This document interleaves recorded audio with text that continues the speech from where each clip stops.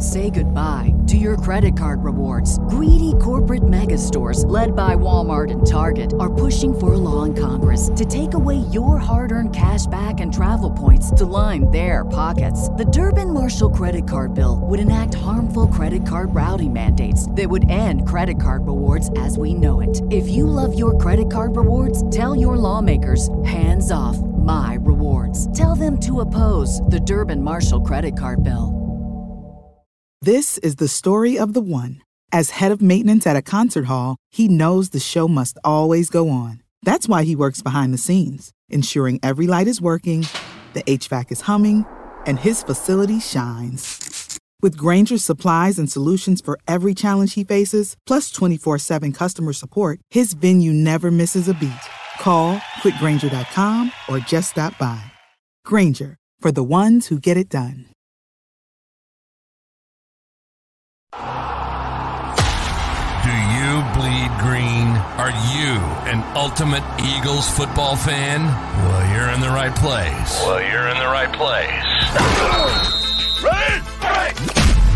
This is Birds 365, hosted by the new Mac and Mac, Jody McDonald and John McMullen. Here we go! Who collectively have covered and talked about more than 50-plus years of Eagles football. Kick off your day with Birds 365.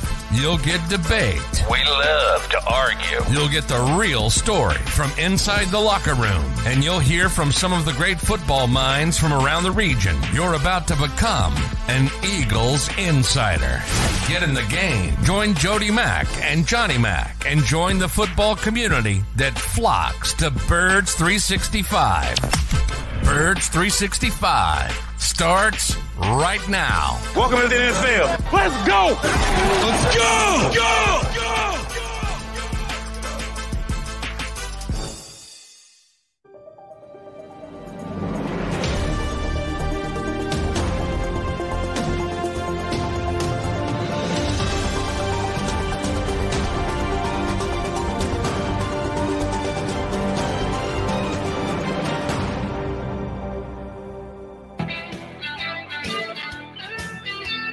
And a good morning, football fans. Appreciate you streaming in this early with us. We would be Mac and Mac here on Birds 365, John McMullen and Jody McDonald. Our two guests today will be Mike and Mike, not those two knuckleheads who used to work for ESPN. No, we've got Mike Gill and Mike Tanier joining us today. So we've got a good one planned for you. And John, in prepping for today's show, I realized there's no real on-field Eagles news. They're not participating in OTAs yet. They're holding off a week later than most of the National Football League. So there's nothing really on the field. Oh, but man, we got off-the-field stuff to talk about. Changes in the NFL rules-wise, maybe changes to the structure of the commissioner's job, a little tete-a-tete on Pro Football Talk between Mike Florio, there's another Mike for you, and Howie Roseman, a J.J. Arcega-Whiteside sighting. Oh, we got plenty to sink our teeth into, just not Eagles and what's happening on the field with them. I want to start with the fair catch on the kickoffs, which you and I had touched on earlier this week, and the rather apparent hypocrisy of the NFL that says they're so concerned about player safety, and that's why they want to do away with the very dangerous, high-leverage kickoffs. Basically, they're coming damn close to taking them out of the game.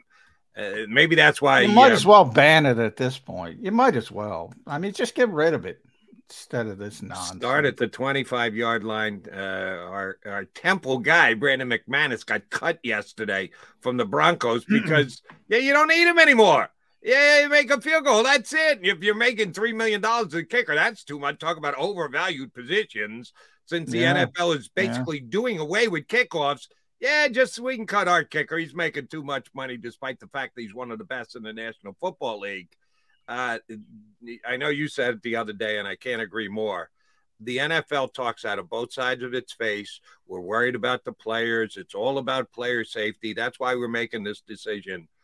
Oh, but you'll move games to Thursday night where there's a chance with short rest, guys are going to get hurt more often. Oh, we'll add a 17 game because that's going to increase our bottom line and the checks we're going to get from the TV. Oh, yeah, they're really concerned about injuries, John, yet they continue to make decisions. If it puts millions in their pockets, they put the players at risk. Oh, they'll absolutely do that. But when they can somehow throw up the flag that says, hey, we're worried about player safety. That's why we're doing away with kickoffs and fair catches, even in the field of play, come out to the 25-yard line. Did they not think that the football fans can see right through this? I don't think, again, it's been a theme this week. I don't think they care about the fans or what they think. In this particular instance, it's legal indemnity. That's all it is. And by the way, one of the guys, one of the information brokers reported that when Roger Goodell, evidently all special teams coordinators were against this. All 32 of them. Oh, for 32? Oh, for 32. And let me ask you a question. Honestly, right here, right now, shouldn't the Eagles be for it?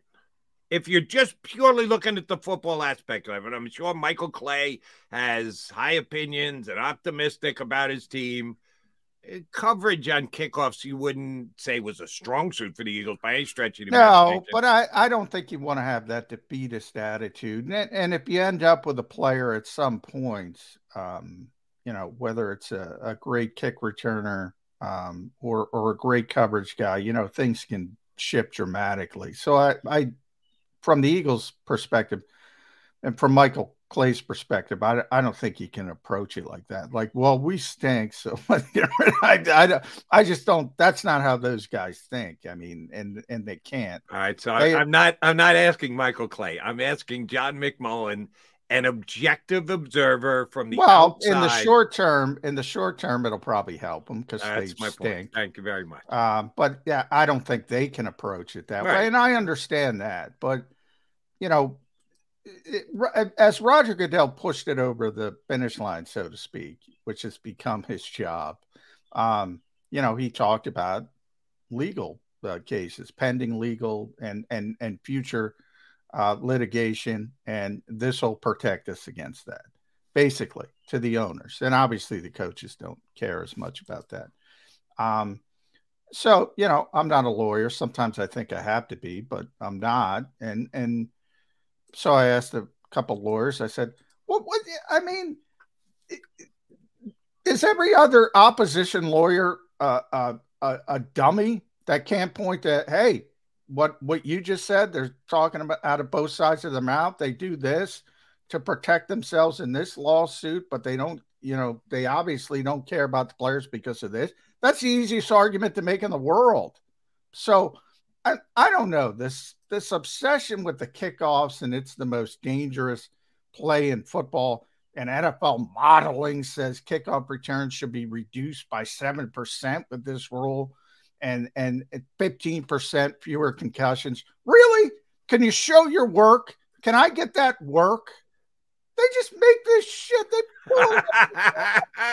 You're doubting the analytics of this, huh, John?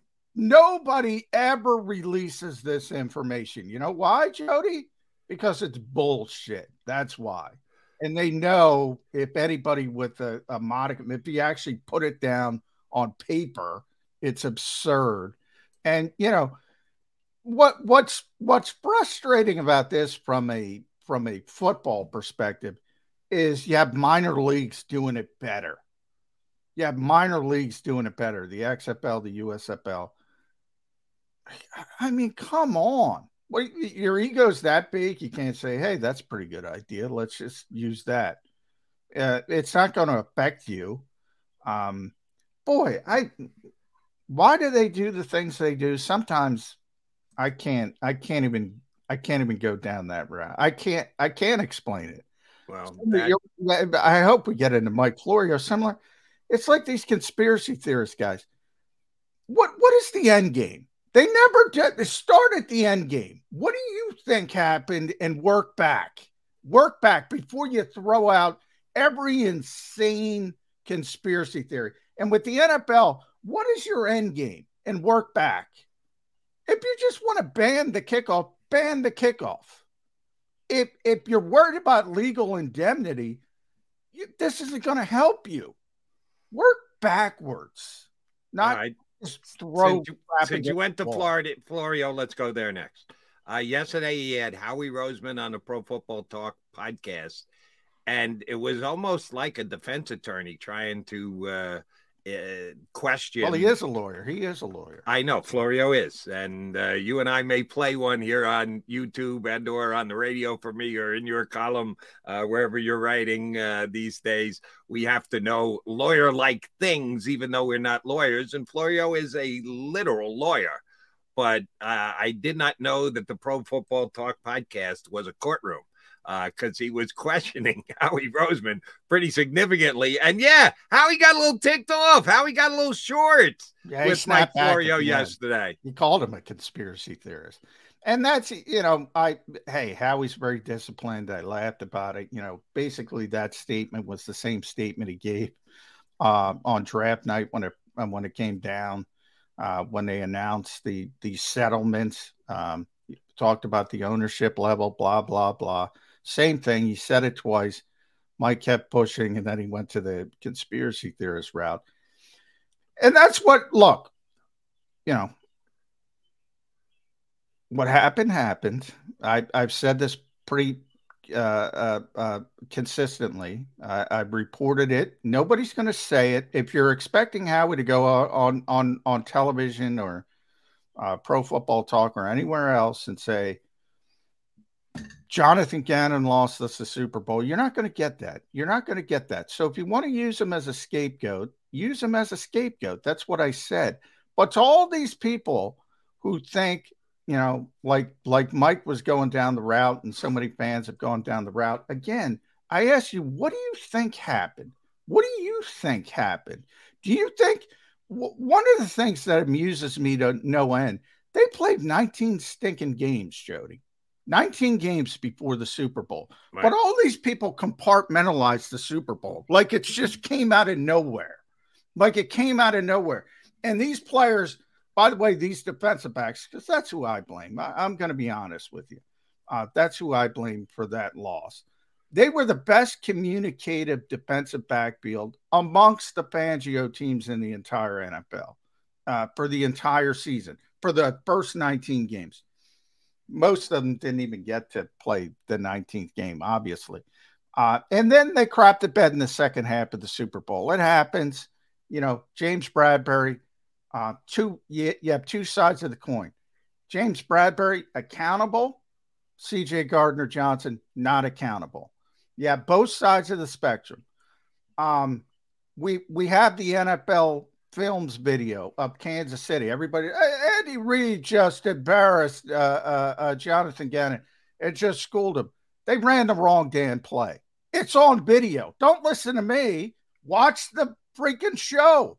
They have Patrick Mahomes mic'd up. They handled it better. They handled it better than the Eagles did. Communication. Their communication was great. The Eagles' communication, by the way, which had been great all year, wasn't great. How do you explain that? It's because Jonathan Gannon was thinking about taking over the Cardinals. Yeah. John, didn't you figure that out? Of course. And I said, I forget who said it, and I want to give him credit, but one of our recent guests said, it's the NFL. I think it was John Machota. I think it was John. So, it's the NFL. You can have the best coaches. Give me the best players. Players. Now, I'm not saying coaches are unimportant. They're very important. And if you want to blame Jonathan Gannon, go ahead, blame him. But to all the conspiracy theorists, what is your end game? Work backwards. What is the end game? Shane Steichen spent more time with the Indianapolis Colts because he was allowed to during the Super Bowl bye week than Jonathan Gannon did to the Arizona Cardinals. One quick phone call conversation, but I guess that so dissected his brain he couldn't think well enough to prepare for the Super Bowl. And that's where Mike's been around this. Mike Florio's been around this league for a long time, and you're telling. Oh, you're so immersed in, Arizona won. And by the way, he's already interviewed for head coaching job. This is not like out of the left field that this guy's never been through this before. But then he gets, we're going to interview you after the Super Bowl. And you know, Jody, because I texted you from the Super Bowl. Oh, yeah. Everybody but not everybody, but a lot of people plugged into things in Phoenix understood Jonathan Gannon was getting that job on Saturday. There you did. It's bullshit. The whole thing is bullshit, and it won't die. So I ask all these conspiracy theorists to work backwards. So figure out where you want it to go and then get it there, because it makes no flipping sense. And the other thing that you've continually noted since then, and you are 100% correct, Shane Steichen was more involved with the Colts than Gannon was with the Cardinals. And no one is suggesting that Shane Steichen wasn't prepared for the Super Bowl, wasn't ready for the Super Bowl. The reason that Jalen Hurts committed an unforced error, dropped the football in the backfield with no one touching him, had to be because Shane Steichen was thinking about what kind of offense he's going to run with the Colts. Oh, my God. How could they possibly get through the Super Bowl with Shane Steichen not 100% laser focused? Oh, you don't believe Shane Steichen was capable of doing his job? Okay. But you don't believe Jonathan Gannon was capable of doing his job on Super Bowl Sunday? Come on, folks. Yeah. It's the same exact thing. And the ridiculousness of it, as John has pointed out umpteen times, the rules say that Shane Steichen was allowed to talk to the Colts. Why? Because he had talked to them once before, because it was his second interview. That week he was allowed to be in conversation with the Colts. Gannon wasn't, only because the Cardinals hadn't come around to ask permission yet. So they had to pay the price of the lost spots in the third round of the draft pick, which is ridiculous and ludicrous. Either it's you allow them to talk or you don't allow them to talk. You say, hey, no, you can't have any conversations. They're prepping for a Super Bowl. No can do. You can't make those calls. Or you say, yeah, all right, yeah, fine. Yeah. We have faith. The organization have faith that their guys will stay focused on what they have to do and be able to compartmentalize. The fact that one was legal and the other was illegal was ludicrous into itself. But yeah, everybody's looking for a reason. And you know where it is from the fan standpoint. Mike Florio is a different story. But from the Eagles fan standpoint, they didn't like Gannon to begin with anyway because he doesn't blitz enough. So this just gave him more fuel for the fire to dislike Gannon. Then you throw on top of it that he left and he's not even coming back. So, of course, Jonathan Gannon is going to be public. Well, and that's why I said use him as a scapegoat. If that's what you need, use him as a scapegoat. It happens all the time in the NFL with coaches. And then that's it. Because you don't want to blame the players. I get it. Nobody wants to blame the players. I go with we've been talking about the Sixers a lot. Nobody wants to blame the players. Oh, it's not that Joel Embiid needs this. Joel Embiid needs that. You don't want to blame the players. I get it. You didn't want to blame Ben Simmons for years. I get it. You don't want to blame the players because you love the players. Until they're no longer with the organization. Yeah. Oh, then they'll throw dirt on that grave real fast, John. CJ, perfect example. Oh, you got to get CJ back. Oh, it's so disrespectful. Get out of here, you know what? It's part of it. That part I get. That part I understand. From Mike's standpoint, I don't know what he was trying to do. I wish Howie would have went that route. Howie went the conspiracy theory route. I wish Howie would have asked him, like, what do you think happened? What is the grand conspiracy here? What is the grand conspiracy? Here was the only thing that bugged me about that whole thing, because you and I are on the same page as how it shook out, what conversation weren't, and what effect it did and didn't have on the Super Bowl. The whole Cardinals self-reported themselves. Why did they even go there? Bullshit. I know it's bullshit. I'll go 99.9% it's bullshit. Somebody got word that there was a conversation had, so the Eagles dropped a dime, and I don't know if Laurie made the call directly. Supposedly, Laurie and Bidwell negotiated out what the draft pick compensation would be.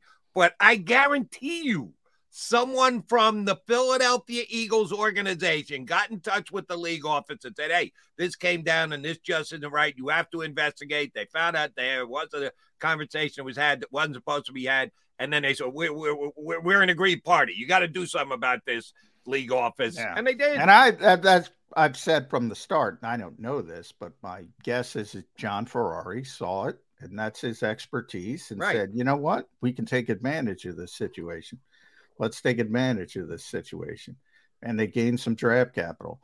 Winning outside the margins. That's what this organization is obsessed with. They did it. Congrats to them for taking advantage of a dumb rule, which I wouldn't be surprised if they change it soon. And that's the kind of thing they can do unilaterally. You don't have to go through the rigmarole of the competition committee. They could just change that. I wouldn't be surprised if they changed it, but we'll see. So let me ask you a question. If we both agree, sounds like me more substantially than you, but basically you're on the same page, that the Eagles ratted out the Cardinals, and they were within their rights to do so. We're not saying how could they do something like that. They did it because they felt at least in part aggrieved, and they thought they could get something out of it. And guess what? They did. So good on the Eagles for that. But why the need to say the Cardinals self-reported? I don't believe that. I don't buy that for 1 millisecond. Does it really look that much more above board? Ooh, the Cardinals self-reported themselves, and that's why.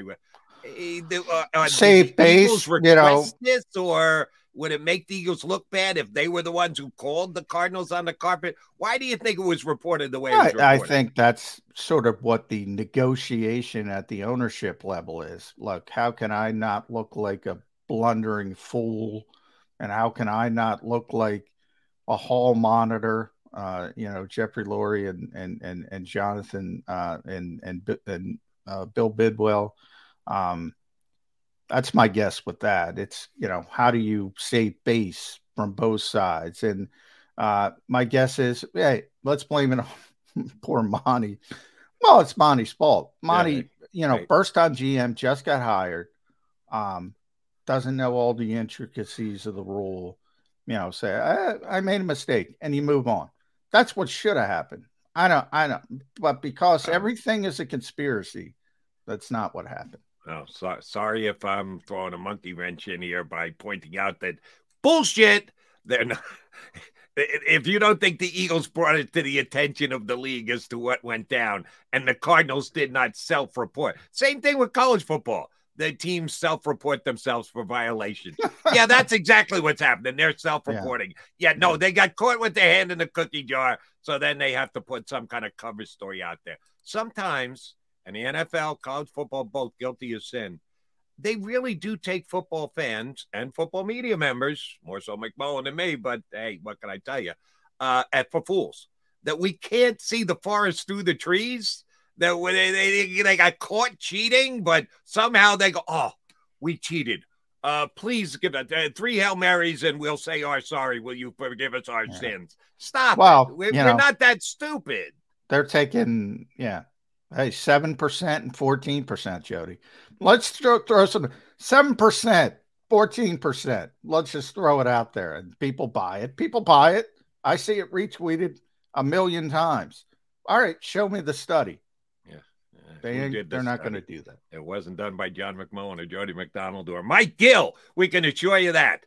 Our buddy from down the shore, 97.3 ESPN, the host of the Sports Bash, our usual Wednesday morning contributor, Mike Gill, joins us next here on Birds 365. Do you stream on a Roku, Fire Stick, Google TV, or Apple TV? Now you can watch 6ABC 24/7 with the 6ABC Philadelphia streaming app. And the big story on Action News? Search 6ABC Philadelphia and start streaming today. Go to get your game on. Go for the beers. Go for the cheers.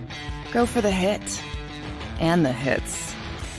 Go for the stakes and the stakes. Go to get your parlay on. Go to get your party on. Go for the scene. Go for the screens. Go for the gallery. Go for the win. Go to Ocean. Visit theoceanac.com to plan your visit. The greatest fans on earth. It's a bold statement, but would you expect anything less from Philadelphia? 58 years of heartache creates a toughness, a grit, a resolve not found in most. Sure, our prayers were answered, but now that we've had a taste, we're looking for more. Pondley Hockey, official partner of the Philadelphia Eagles.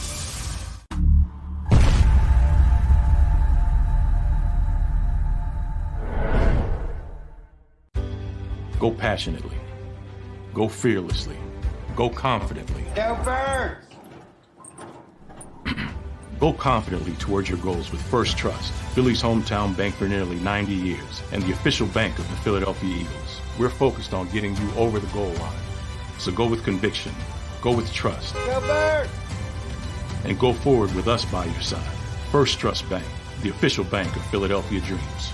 Oh, and go Birds. All right, did you know I was the mommy slam dunk champion? Really? Yes, really don't sound so surprised. Let's see it. Oh, you're ready. All right, here we go. Let's hear the crowd. So go to right, I go to left, fake a mom. Mama, go up, mama! She did it. Again? You can't avoid gravity, but United Healthcare can help you avoid financial surprises by helping you compare costs and doctor quality ratings. United Healthcare. Uh-huh.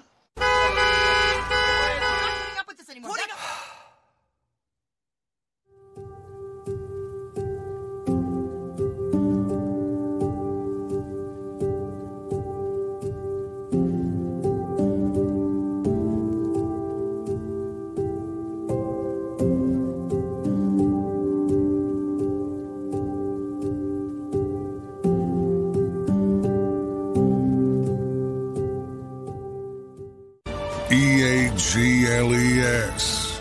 Eagles.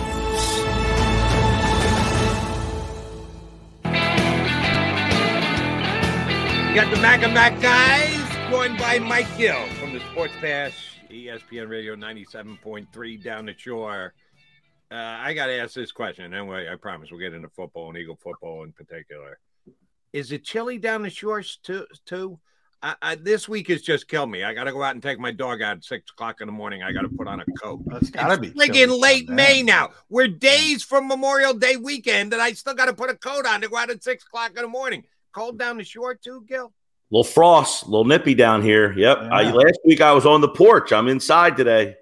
Yeah. What happened to global warming? I thought we were all going to be dead because the Earth was going. It's coming this afternoon. It's going to be in the 80s. Global warming in the winter when everybody says it's unseasonably warm in January and February. We didn't have any winter this year. No snow, baby. No snow. You're telling me there are no seasons anymore. It's all just one big happy year where the temperature changes is 20 degrees. By the way, I got my Vanderbilt today. I'm on my way. As soon as I get off this call, I'm on my way to Nashville for a couple days. Wow. Nice. Where you doing in Nashville? My girlfriend's son's team made the national championships for rowing. Nice. And it's about 2 hours outside of Nashville. So we're going to spend a couple days in Nashville, then make the drive to Oak Ridge, Tennessee. Nashville, very, very cool town. They did a great job with their schedule release. I don't know. I saw that. You saw it.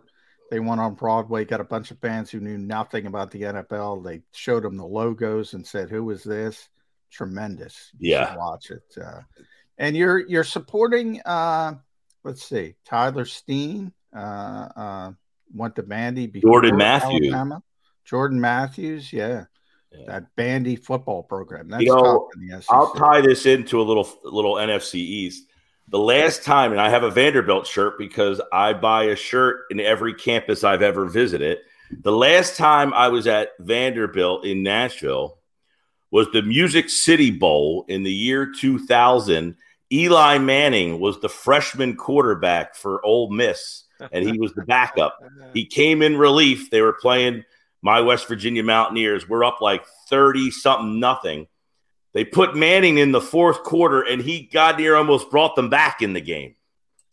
Yeah. I think it's very interesting that when Mike Gill represents these schools that he goes by T-shirts from, they're almost always really smart schools. Yeah. He had Yale. Mandy, yeah. Vanderbilt. Yeah, he doesn't wear stuff from schools that aren't necessarily known for their academia, like West Virginia. Oh, no, that's right. Yeah, you always do wear the West Virginia stuff. I mean, I'm in the Northeast. What do you want me to do? All right. Gill, let's talk some Eagles football, and it has to do with how the league is moving in certain directions and then what kind of an impact it has on the Eagles. John and I were debating, kicking it back and forth about how the new fair catch rule on kickoffs could actually be advantageous for the Eagles. And John said, well, Michael Clay's never going to admit to that. Nobody's ever going to. The special teams are important, so they're not going to admit. Between you and I, honestly, the roster that the Eagles have, the way they played last year, this is not a bad thing for the Eagles at all. If they have to cover less kickoffs, that's a good thing. They don't really have a great kickoff returner, so nobody's going to take it to the house anyway. So what the hell? If we're starting at the 25 because we're fair catching, so should everybody else in the league. In this 1 year look going forward to 2024, at least for now, this decision actually helps the Eagles, does it not? Yeah, what are they, just waiting for the XFL to go out of business? Like, why not just follow what they're doing? Like, just do what they're doing. They're doing a good thing over there. But yeah, this helps the Eagles. What I think is more interesting in this whole situation is with this rule and the flex rule. All of a sudden, everybody changed not everybody, but like people just changed their mind from 1 week to the next. Like this got tabled. Who's the muscle that decided, like, you're putting this through whether you like it or not? Because flex scheduling was on the table. This was another rule that the teams were not on board with, and then they decided, hey, you know what? We actually like this rule. Yeah, it's going to help a team like the Eagles, but they're going to certainly push the safety aspect of it. But you have multiple other leagues doing better things than you. You're supposed to be the standard in this league, yet you're too big to say we're going to do what somebody else is doing because they're doing it better than we are. It makes you look like a schmuck. So you're putting a fair catch in on the kickoff to try to just say we're doing something different as opposed to doing something better.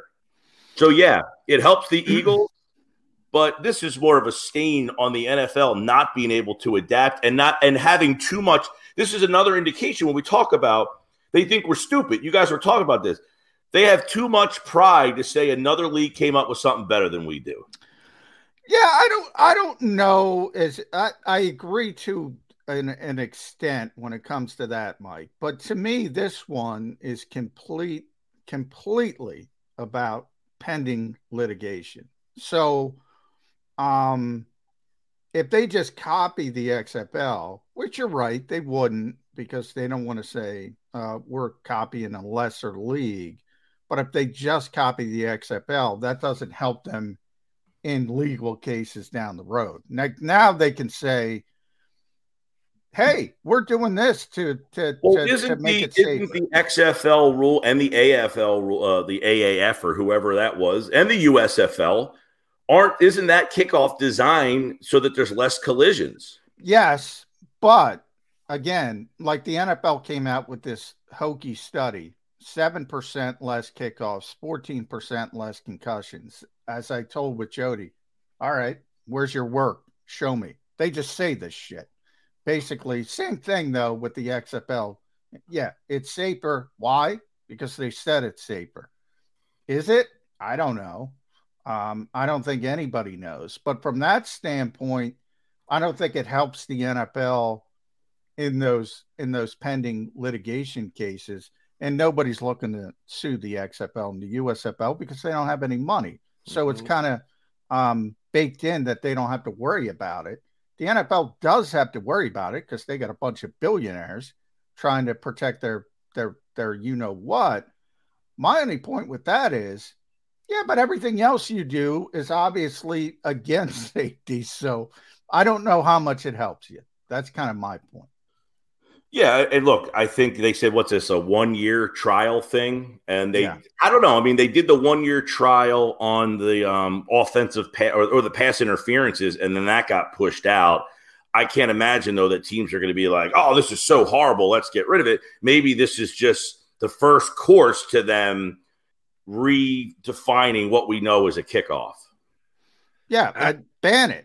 Just ban it. Just get rid of it. Start it that at could be 25. next, John. Don't say it too loudly. The NFL may actually go there. And oh, by the way, again, I'm not a lawyer, and even when I play one here on YouTube or radio, or wherever else, I readily admit sometimes I'm making stuff up, kind of like the NFL with the numbers that they throw out. They're making stuff up as I go along.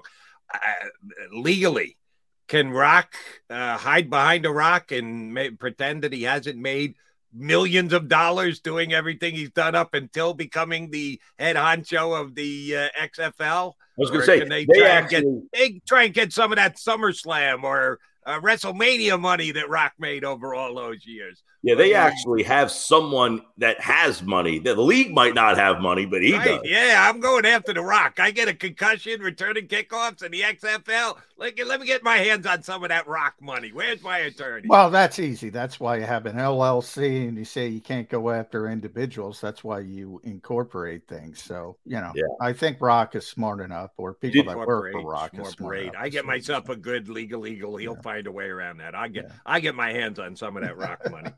Did you guys get a lot of recourse on the flex scheduling at all? Yeah, I'll tell you why it died off again, and it all comes down to whose ox is being gored. Do you think there's any chance an Eagle game's going to get flexed? No, and we went through the 5 games this year that could possibly get flexed. There's only one that I think could be like in peril, would be the Saints-Rams game. But when you look at it, I was thinking about this because I agree with you, Jody. The Eagles would not be a flex team probably in any scenario. Dallas is one of them, and they play the Thursday before, which is why I'm surprised that game, they play Seattle. They both play the Thursday before and then the Thursday after. They're not going to flex Dallas out of that spot. But when you think about it from this perspective, how many people, the Eagles are just an outlier. How many other fan bases travel to a game? You're only and I say only, this doesn't mean they're not being inconvenienced, but you're only inconveniencing about 5,000 people the NFL sees. Yeah. Meanwhile, they are catering to their television audience, which is about 99% of who's watching that game. So in the grand scheme of things, like, John, you were probably at the game. When the Eagles went to L.A. and played the Chargers that game, when it was like half Eagles, how many actual Eagle fans were there? 10,000, 12, 20,000? Yeah, it's very small. And they mentioned that. And that's another number, 7%. They say of their fan base. That's what made me think of it, because you guys were talking about 7%. And in the grand scheme of things, they're saying, look, there might be 5,000 people who have to rearrange their travel, because most of the people at home are going to the game anyway. They're not inconvenienced. Yeah. Here's what I would do if I were the NFL. I'm spitballing here.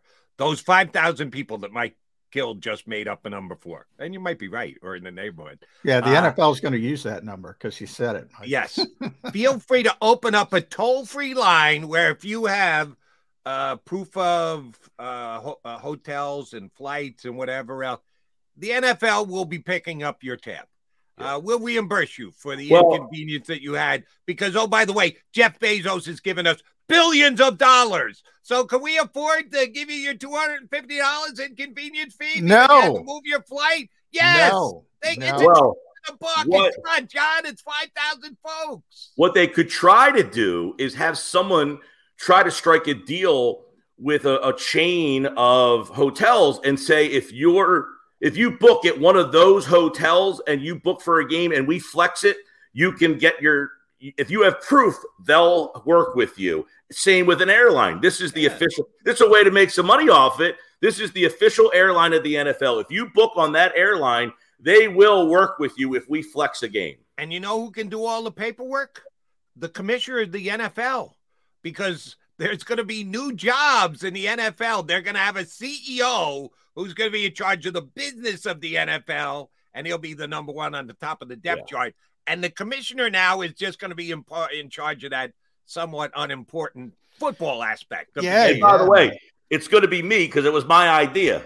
Yeah. To Roger split the Goodell's job so into business and commissioner, or reimbursement of those that got screwed. Yeah, I'm going to set up the one? deal. I'm going to set up the deal between the NFL, the official hotel partner, and the official airline. If you book on that airline, now I see where you guys have gone wrong. Your assumption that the NFL cares at all, which they do not. Wishful thinking, I know, but what can I tell you, John? I'm a good guy. Well, that's I'm thinking of the people, man. I'm thinking of the people. You and I both, Gill. We'll work on this together. I'm trying to tell the people the truth. They don't care, and they're not doing anything. And if that happens to you, you're going to get screwed. They don't care. They just do not care. A lot of fans care about, and they're going off in the comment section already. What are these two knuckleheads? Don't see. We're back to Jonathan Gannon. They keep pulling me back in, Mike Gill. This time it's Mike Florio. I'm sure you saw Howie Roseman getting cross-examined. My question to you, and I asked it to Jody, what these conspiracy theorists, and I like that Howie called them that. I think he should have pinned him down a little bit more. What is your end game? What do you think happened? What is it, just that he was so distracted? That's why the Eagles lost the Super Bowl? Yeah. Hey, how about it? Scapegoat him. Is that what is the end game? I have no idea how people think, how they could think in this manner. Look, I don't know what everybody perceives, but this is what I see. The coaching staff as a whole, defensive coordinator, offensive coordinator, special teams, head coach, and all the position coaches, they game plan together, and they all get together in a specified time. We are going to work on this game. The outside times, I can't imagine everybody is walking their dog with their playbook with them, thinking about. You got to. It's the Super Bowl, Mike. You can't walk the dog. Right. Well, it's like, did Nick Sirianni summons Shane Steichen and Michael Clay to the boardroom and say, John Gannon, if you can't make it, don't worry about it. We'll go on without you. You got other things to do? Go tend to that. Of course not. They all have, like, John Gannon has to oversee his position coaches, and they're all going over things. They're not there for 24 hours a day, but there might be a 10-hour window that they're doing that. And if you're there for 10 hours a day and you're not prepared, my God, we're complaining about that. Like, for God's sakes, the guy took a phone call or did whatever, had lunch. You're allowed to go to the bathroom, you know. You're allowed to have lunch. You're allowed to have dinner. That is allowed to happen outside of the window that you're supposed to prepare for the Super Bowl. I know we all think if you were doing that job, that you would be preparing for 24 straight hours for 14 days to get ready for that game. But I'm here to tell you that that's not how it goes down. Did I just break news? That's not how it happens. To some people, you did. Yeah, you might have disappointed some people. 24 hours in a day. All right. I do want to ask you a couple of rankings question, Mike. PFF came out with their quarterback rankings heading into the 2024 season. And Jalen Hurts did not break the top 6. He is 7th in the National Football League going into the season. And what PFF is looking at is what they've done over their career, projecting to this season. He had his breakout year, but only 1 year. And the likes of Lamar Jackson, who got hurt at the end of last year, are still ahead of him because he's had an MVP season. Jalen Hurts is not. I would love to come up with some angle for the Eagle fans to be able to go, oh, what a chip on his shoulder Jalen Hurts is going to have. He's number 7. He was just in the Super Bowl. He had an unbelievable Super Bowl. And you're disrespecting him, Johnny's favorite word, by putting him 7th? Come on, Jalen, let's go. But he's already as motivated as they come. So what are the Eagles actually going to derive from the disrespect that Jalen Hurts gets for being the 7th-ranked quarterback on Pro Football Focus? Well, this is just his life story, isn't it? It's just another peg in the way up to where he's been, constantly having to, do something to prove to people that he belongs. Look, being number 7 is actually kind of interesting to me because you go back to the contract conversation. One of the things with this contract was he only did it 1 year. He had 3 years of work. 1 year was basically a nothing burger, his rookie season. The second year, if that was his only resume, he's not getting this deal. He got the deal based on the third year. That's it, period, point blank. So if this ranking is based on your body of work, his body of work has been 50-50.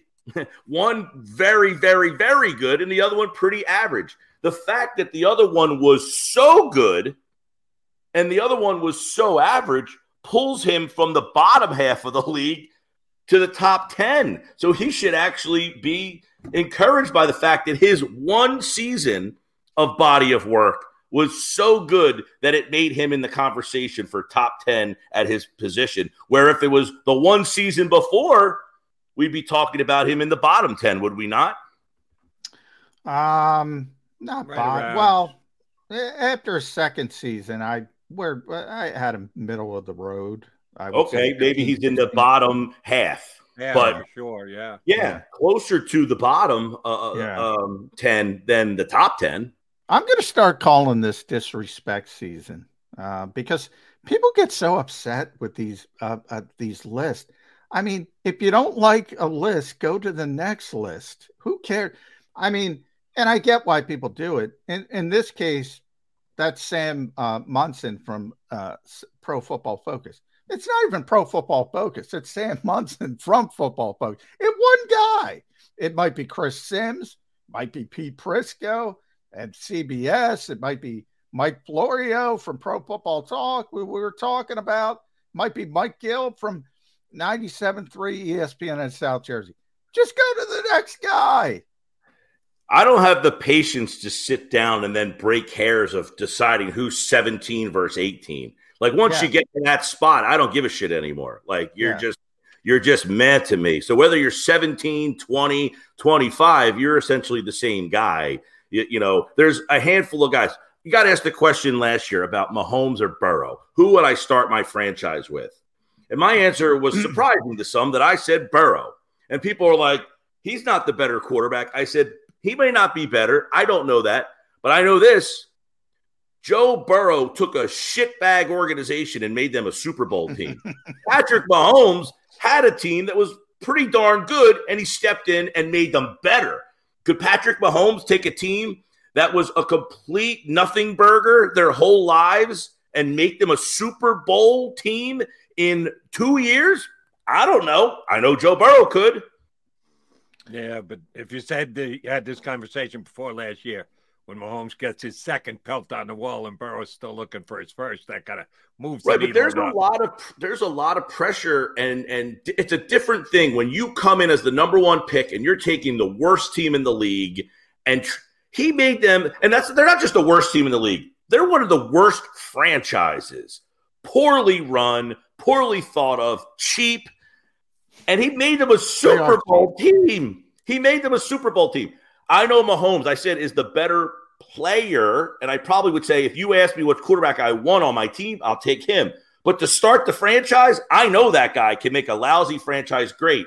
I'm not sure that Mahomes can make a lousy franchise great. Yeah, you bring up a good point, Mike, because everybody – look, here's the hardest thing when you rate players, rate teams, rate everything. Everybody's in a different situation. Might be coaching staff, might be organization, and that's what makes it difficult.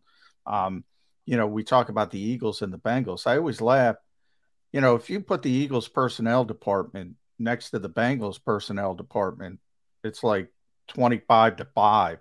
And I'm ahead of the curve when it comes to Howie Roseman. I used to get a lot of hate. Mike knows a lot of hate for saying, you know what? Howie's one of the best GMs in football. A lot of hate. Now I've kind of turned. People want to give him credit for everything. Like Jody, I mentioned yesterday when you said they signed all their picks. Who gives a shit? Everybody signs their picks. I'm not giving credit for that.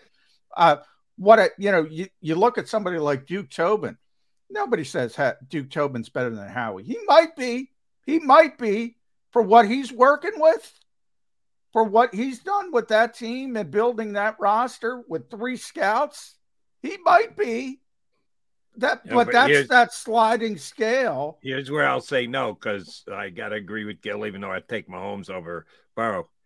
Burrow fell into his lap. They finished with the worst record in football, so they had the number one pick.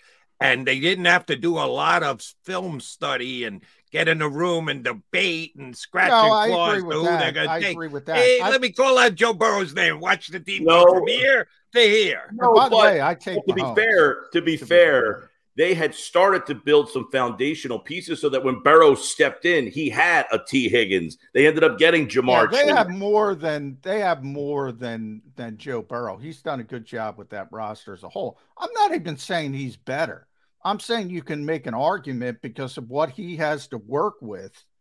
It's certainly more difficult for him to build the roster that he's built, and it's a pretty good roster beside Joe Burrow. Now, part of it, you're right. You know, if you're bad for that long, you start getting the Jamar Chases of the world because you're drafting so high. And part of that is just the Lions are in that situation too. They were so bad for so long. You wake up one day and you say, oh, they got some good players. So it is very difficult. And, you know, Patrick Mahomes with Andy Reid, how much credit do you give to that? I always go back to 99. I say it all the time. I've said it on the show 100 times, Mike. What if Tim Couch ended up in Philadelphia, or Achilles Smith, or even Dante Culpepper was a good quarterback before the injuries took over? What if they ended up with Andy Reid and Donovan McNabb had to go to one of these shitty places? What happens then? Right. Tim Couch is in the Hall. Tim Couch is in the Hall of Fame, probably. Possibly. We'll never know. Or not sacked 473,000 times. Yeah, that's probably pretty true. You wonder that a lot about these guys. Like Tim Couch could have been great. He just ended up at an expansion team and never got the opportunity. Yeah. David Carr, not Derek. David Carr. David, he got sacked so much he was destroyed. So you never know. Situation matters. And every once in a while, when I see David Carr on the NFL Network, he says something that I don't understand. I go, oh, it's all those sacks. It's just coming back up to bite him. He's pretty good for the most part, but every once in a while he comes in with something from out of left field. I'm going, oh, how many times was he sacked again? Oh, that explains it. One more question for you, Gill, about the quarterback rankings. Kyler Murray wasn't listed. They put out the list of 32, the starting quarterback of each team, and they chose not to rank Kyler Murray because they believe he's not going to be ready for the season. You, me, and everybody else believes that as well. They did rank Brock Purdy. And if your quarterback isn't going to be your starter week number one, as seen by the fact that Colt McCoy was number 30 or 31 out of 32 as the Cardinals starting quarterback, Brock Purdy listed as the San Francisco starting quarterback. Now, I talk about disrespect, number 23 for the undefeated Brock Purdy before he got to the Philadelphia Eagles. It's pretty disrespectful if you ask me. They're talking about Purdy being ready for the beginning of the season. Yep. Some people, I don't know, like John McMullen maybe, thought that he wasn't going to be ready till November. He's going to be there week one for the 49ers. Should the Eagles have the fear of Purdy in their heart? Where was he on the list, by the way? 23. 23. Just 23. He's going to start throwing next week. I mean, Bryce Harper set the standard. If you're not back in this injury within 6 months, you're a nothing burger. Exactly. And yesterday, I guess it was yesterday, Shanahan said, he's like, we have two guys that happen to be top 5 picks in this draft, and we have another guy who played like one. That's what he said, right? So it sounds to me he's going to start a throwing program next week, and you would imagine right now he might be the favorite to win that job. And the 49ers, by the way, the Philadelphia Wilt Chamberlains, they got a rule put into place because of what they did. You know, their defense was so good, that John Gannon guy, their defense was so good. Whoa, what are you talking about, Mike? Their defense was so good that they got 2 quarterbacks knocked out of a game. They had to put a rule in to fix it. But, hey, I think them having Purdy in the mix here certainly makes it more interesting out there with 2 top more 5. More than in the mix. You referenced Shanahan. Shanahan said he'll be our starter. If he's good to go, he's going to be their starter opening day. Now, Joe, to defend myself to Jody, Mike, does my mail-in medical degree from Western Samoa Is that less than Sam Munson's from What's the Matter You? Don't believe medical rehab timetables from me or Sam. Right.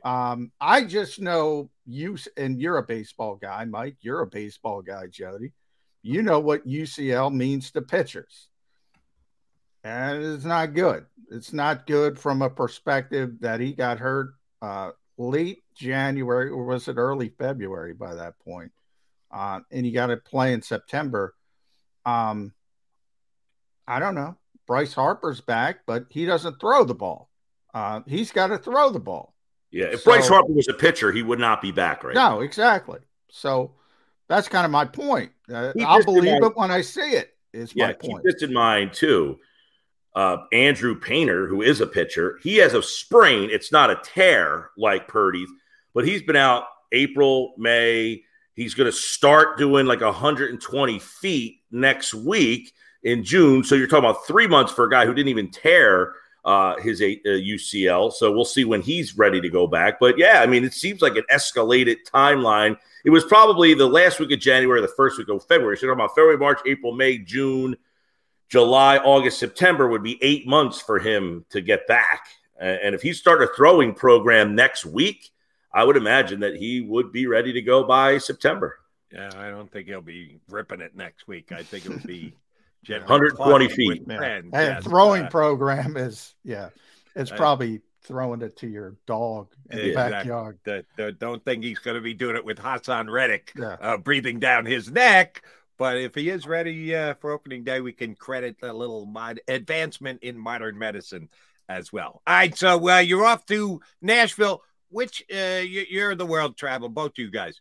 Which Tennessee town is cooler, Nashville or Memphis? I've only been to Memphis. I've never been to Nashville. Nashville by 1,000 miles. Yeah, I haven't been to Memphis. I've been to Nashville. This will be my second time, but it was 20 years ago. The hockey team had just gotten there, so the town was not what it is now. So this will be, I got to call my buddy Teron Davenport down there and get a tour. Yeah, exactly. Teron's been on the show. Yeah, that's one of the coolest cities in America, I would go to say, Nashville. So I hear. I don't I couldn't remember one thing about. I remember the stadium is like on the other side of the river. It kind of sits there. They're trying to get a new stadium. They're getting a new stadium. They're locked in. They already locked in. They're gonna ultimately get a Super Bowl. They've already locked in WrestleMania for I don't know. You'll like it. Maybe I'll go catch a Nashville Sounds game. They're at home tonight. There we go. But really, they've already locked in WrestleMania. I thought Philadelphia next year was as far as they've gone. They're like the Super Bowl now, WWE. They're doing it 3 years in advance. They announced it. The mayor of Nashville announced it. They haven't announced it. But really? All right. I'll believe you. As I said, I've never been to Nashville or to Memphis. Give you both a guess here. Why would Jody Mack go to Memphis? One reason and one reason only. Baseball winter meetings? Were they in Memphis? Good guess. Incorrect. Gil, you want to take a guess? Jerry the King Lawler. Incorrect. Both of you, but nice guesses on both. Mike Tyson against Lennox Lewis. Oh, nice. Yes. Nice. That's why I was down there. They sent it there. They'll even better. pay for the radio show to go down if you hype the fight for a couple of days. So we got a free trip to Memphis out of the gig and watched Mike Tyson and Lennox Lewis. And we got to hang out in Memphis for 3 days. Beale Street versus Broadway. I'll take Broadway, but that's me. Debatable. All right, Gil, always a pleasure. Looking forward to what T-shirt, hype, swag you'll be wearing next week. I got plenty more in the arsenal, guys. I know people look forward to see which one I'm wearing each week. I'm not running out. I won't run out. Another university that Mike Gill did not attend. Find out next week who he'll be repping on his T-shirt. Thanks, Mike. We'll talk to you next week. Thanks, Mike.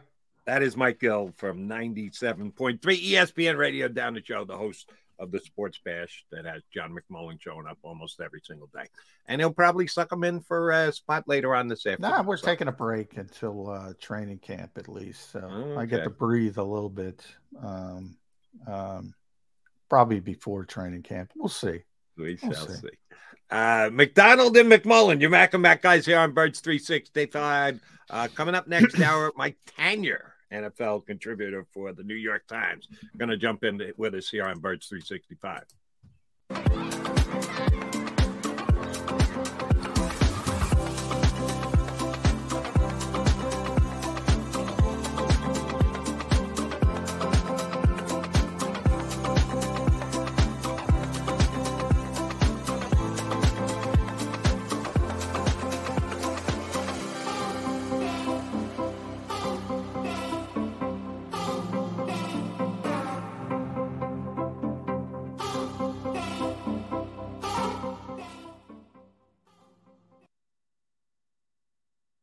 heading down the shore. Have a ball once more. Here, imaginations run wild and time stands still. Because here, you can find the best of the Jersey Shore, all on one 5-mile island. So leave the old you behind and get lost in the woods. Wild, wild, wildwood days.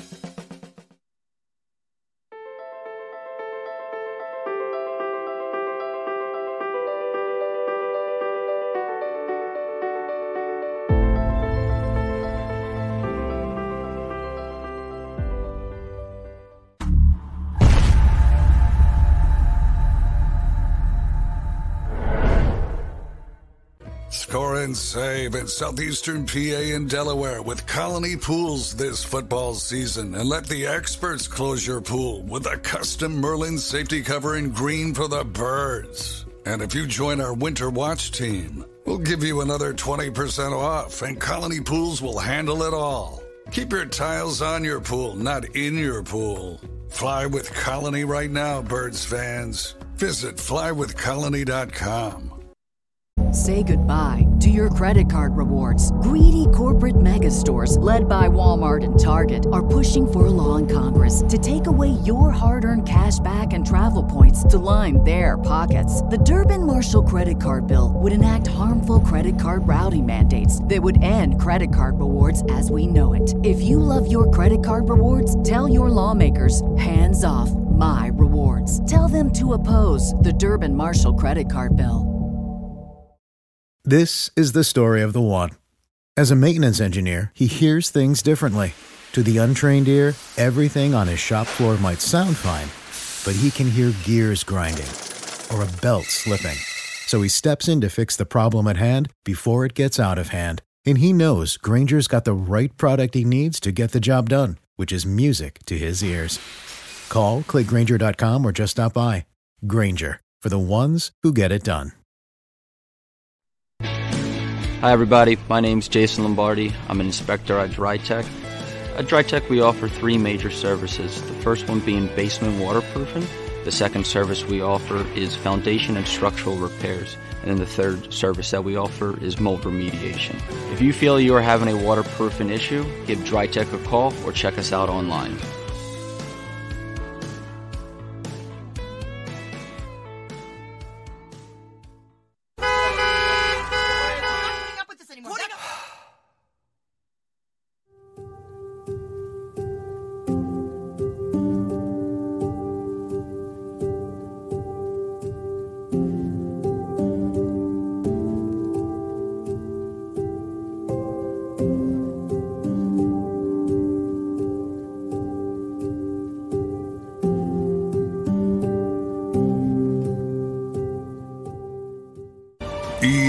Eagles.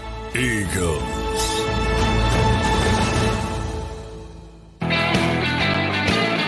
Johnny Mac and Jody Mac hanging with you on Bird 365. Appreciate you streaming in with us. While you're at it, if you're so moved, I don't want to be over influential. I don't want to seem like I'm begging. Sometimes, as we've discussed a couple times, a couple different ways. This is not the day, but yeah, we gotta like the show, like it. This is not the day. We've upset a lot of people, Jody, because we've quasi-defended Jonathan Gannon. Is quasi-defended?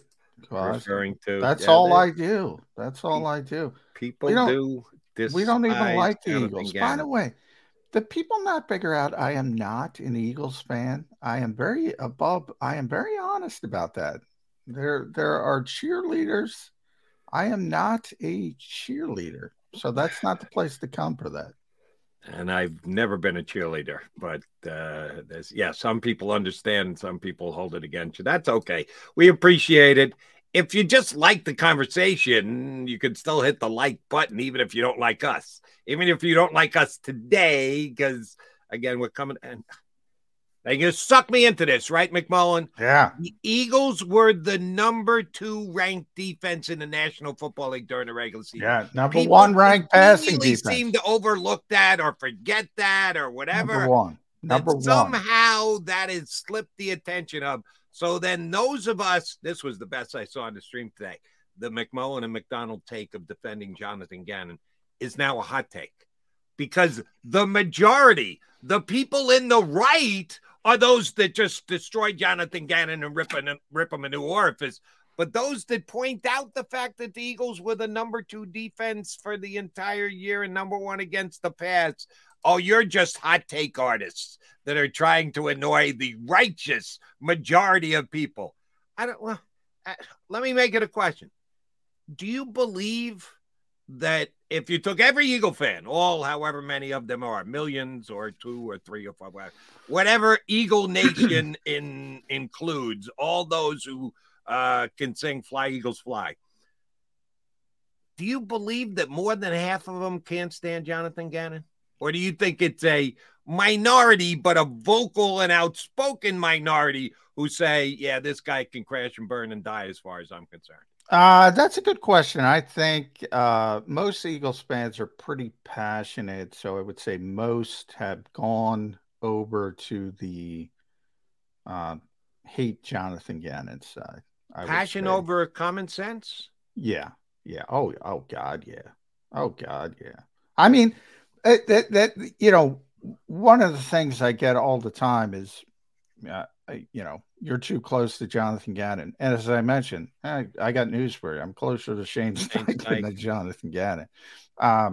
But nonetheless, and by the way, as you know, because you do the show with me, I've been criticizing the guy's scheme from day one, Jonathan Gannon. I don't like it. I'm the one who doesn't like it. I'm pretty consistent with where I am, but I also give the guy credit. It's ironic because people want me to be a cheerleader, Jody. But when I point out the good parts, number 2 defense, number 1, then it's ironic that the Eagles fans go down the route of, oh, they didn't play anybody. Anytime they play a good quarterback, they fail. Like the 31 other teams in the league, they all have this difficult schedule. And the Eagles are, and you're the Eagles fan, because that's how blind you want to hate this guy. And I said, hey, use him as the scapegoat. Do what you need to do to get through the day. But it's ridiculous. They had the number 1 pass defense in the NFL, as you mentioned, the number 2 overall defense, 70 sacks, turnovers all over the place, limiting explosive plays. What's not to like? And poor freaking Sean Desai. If that's not good enough, again, how do you get to the Super Bowl? That's an accomplishment. Getting to the Super Bowl. You don't just get there every year and say, oh, and by the way, they played great the first half of the Super Bowl. It was only half of the Super Bowl. That's not good enough. This guy's a disaster. This guy's the worst thing. This guy's the worst coach in the history of the NFL. By the way, not me. He got a head coaching job. And oh, by the way, Jeffrey Lurie tried to convince him to come back with a massive raise. Not my fault. Very true on all fronts. One interesting question off what you just said. 2 things. Number 1, his defense, you were describing, John. You didn't like his scheme, Jonathan Gannon's scheme. It's not really even his scheme. It's someone else's scheme that he adopted. But I guess once you take it under and you're calling the plays or whatever, it becomes your scheme. Even though you call it, I call it, everybody calls it the Fangio scheme. But if you take it, then I guess it is your scheme. So that's interesting. And you're right about Sean Desai, which, oh, by the way, you were there. I wasn't, but I watched the entire video. I thought Sean Desai was smart, impressive, even savvy with the way he did play up to the Philadelphia fan base that we want to be like our city, gritty. And so he handled himself very well, which is nice. It really doesn't mean a whole that much, because I remember Nick Sirianni's first ever press gathering was a pretty close to complete failure. And now Nick Sirianni is held on high here in this town because he's done the job actually coaching. The actual coaching does outweigh how you handle yourself. But first impressions are first impression. You only get one shot, and I thought Sean Desai was very good. How is he going to handle the fact that they're not going to put up the numbers that they did last year? Hey, if they do, if the Eagles are number one in defense and they get 72 sacks, you can call me on WIP. You can stream us here. You can hit me up on Twitter at Jody McMahon and just lambaste the snot out of me. But I'm pretty comfortable in this statement. The Eagles' defense will not statistically be as good as last year's defense under Sean Desai. And Sean Desai had to know that. Yeah. Any hesitation in taking the job when he got offered it? No. Said, I'm going to get killed here? No, there's only 32 of those jobs. So, no, there's never any hesitation. Similar to what we talked about with Michael Clay when we're talking about, well, should you like this rule because your team stinks? He's not going to think that way. You can't think that way as a football coach. Can't. So he's not going to say, woe is me. He's going to say, wow, I got Hassan Reddick. I got Josh Sweat. I got Brandon Graham. Now I got Nolan Smith. I got all this young talent, N'Kobe Dean, Sidney Brown, they seem to like a lot. He's going to play up the positive aspect. That there's 3 teams in the history of football that have 70 sacks. I mean, you're going to go back to back. I'm sure when he's sitting at night and laying down, he goes, I'm not going to get 70 sacks. Reddick might be better. Sweat might be better.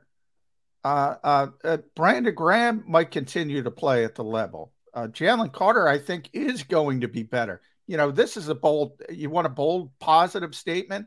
I think Jalen Carter is going to be better than Javon Hargrave next year as a rookie. That's how talented I think Jalen Carter is. How are you determining that? Impact, not sacks. Sacks are an overrated stat. Impact on the game. I think he's going to be a better. I think you got to be a little bit more defining that, John. That's pretty damn subjective. And you and I disagreed last year because you kept pointing to Jordan Davis and the impact that he had on the day. You got to show me something. You and I aren't sitting down, breaking down game film and being able to see where he took up 2 blocks that allowed another player to make a tackle. Well, they're different players. That Jalen's got to get to the quarterback at time. Jordan Davis is, and you remember when the Eagles drafted Jordan Davis, I was concerned because I said, this is an esoteric pick. I use that word. Haloti Ngata. I can't show you anything other than the all-pro accolades and coaches raving about the guy. We were talking about, who was talking about Vita Vea the other? I can't show you stats with Vita Vea, but I can show you the Buccaneers are the best run defense in the NFL for 3 consecutive seasons. Did Jordan Davis have a bad year last year? I know he got hurt, but when he played, the Eagles were like 12th. If we're going to give Vita Vea credit because Tampa is that good against the run, and we believe it all starts at Vita Vea and expands out, which keeps Tampa at the top of the run defense in the National Football League, Eagles were middle of the pack. They're great against a pass, and the pass isn't Jordan Davis's forte. He doesn't create pressures and sacks. Did he not get the job done last year because the Eagles were middle of the pack against the run? Not necessarily because they put too much. Now, where he didn't play, and they were, that injury really impacted things. So he didn't play nearly enough to get a real good feel. And by no means, his upside to me is Haloti Ngata in his prime, not when he was here. His upside. His upside is Vita Vea. That's his upside as a player. Some people, like our buddy Damo, think he can be a pass rusher. I don't even worry about that. I don't care. I'm not worried about that part of it because the Eagles got pass rushers all over the place. Jalen Carter's a different player, different position. He's got to have more of an impact on the pass rush. Jordan Davis is always going to be more esoteric, and I can't point to you. Now, Javon Hargrave is bad against the run. He's bad against the run. Not even mediocre. He's bad against the run. Great pass rusher, great interior pass rusher. when I say Jalen Carter's going to be a better player, he's going to be better against the run. That's going to be easy for him, to be honest. He's so dominant physically. All right, well, then you think the Eagles are absolutely going to be better against the run this year? Because they've replaced a lesser run defender right in the middle of their line, assuming Jordan Davis is more healthy than he was last year. How many games he missed last year? 5? 4 or 5. 4 or 5. We'll give him 5. We'll go at the other end. So assuming he only misses a game or 2, so you're getting 3 more games out of him. The Eagles are just going to be better against the run because they've gotten their Vita Vea-like guy on the field more often. No, but they're putting a lot on his plate. They are putting a lot on Jordan Davis's plate. And see, here's the problem. Like, are they going to be better against the run? One, he's got to be better. He's got to be better. 2, what is Sean Desai doing? I assume, and it's a good assumption, he's going to run the same defense, which means light boxes, right? So not only it's got to be that triangle in the middle, Jordan Davis, Nakobe Dean, Nicholas Morrow versus, say, Linval Joseph, TJ Edwards, Kaiser White. I'd rather have Davis than Joseph, but I'd rather have Edwards and White than Dean and Morrow. So, I think the Eagles need to do more at linebacker. Nakobe's going to play, but they need something. They need an upgrade that we've been talking about over Patrick Nicholas Queen. Morrow. All it'll cost you, John, is a 3rd-round pick. Well, get your hands on a top-flight linebacker. I mean, he's well, you and I have different definitions of top flight. He'd be better than what they have. No question about that. I don't think he's a top flight linebacker. Now, Howie, look, I'm just giving you my thought process on Howie. I don't think Howie's going to value that player at that level. Day 3, I think it's a different conversation.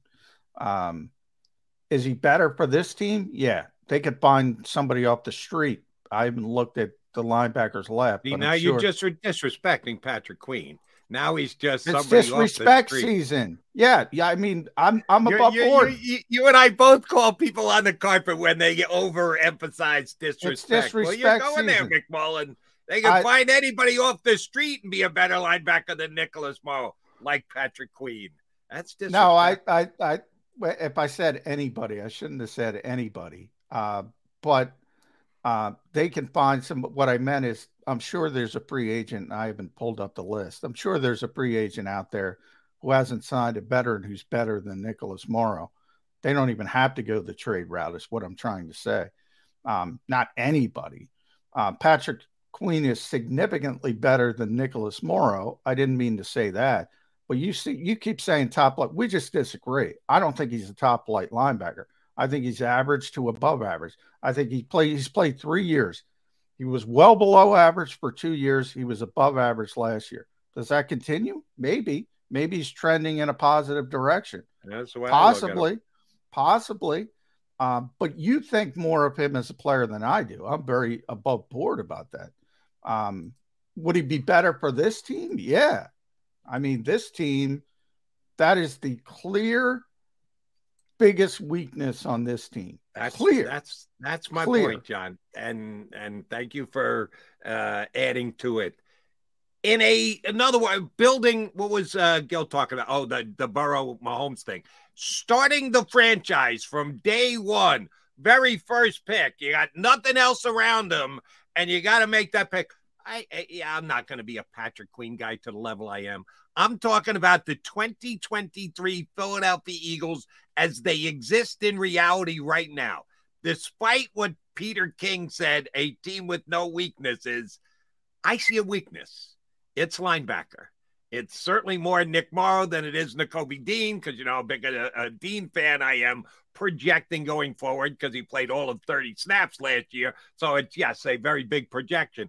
That's it. That's the hole. That's the biggest weakness. And if I have to pay a little bit more than I'm used to paying to upgrade at that position, if I'm the Philadelphia Eagles and Howie Roseman, I'm doing it. That to me, this is in a vacuum at a position where the Eagles have a major question mark when they don't really have one anywhere else. Why wouldn't I go above and beyond to solve that problem? Well, I mean, do they like the player? Do they like Apparently the player? not as much as I do. I can't answer that question. Do they like the player? I mean, I'm sure they like his athletic traits. It's tough not to.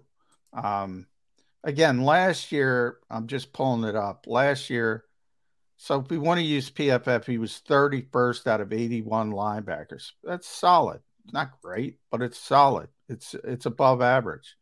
And what was Nicholas Morrow? Well, that stipulated he's a better player than Nicholas Morrow. But guess what? In 2020, he wasn't even that. As a rookie, 82 of 83, Jody. 82 of 83.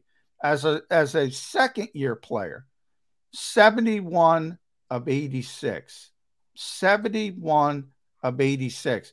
It'd be fair to say through those first two seasons, he was an abject disaster as a player, as a first-round pick.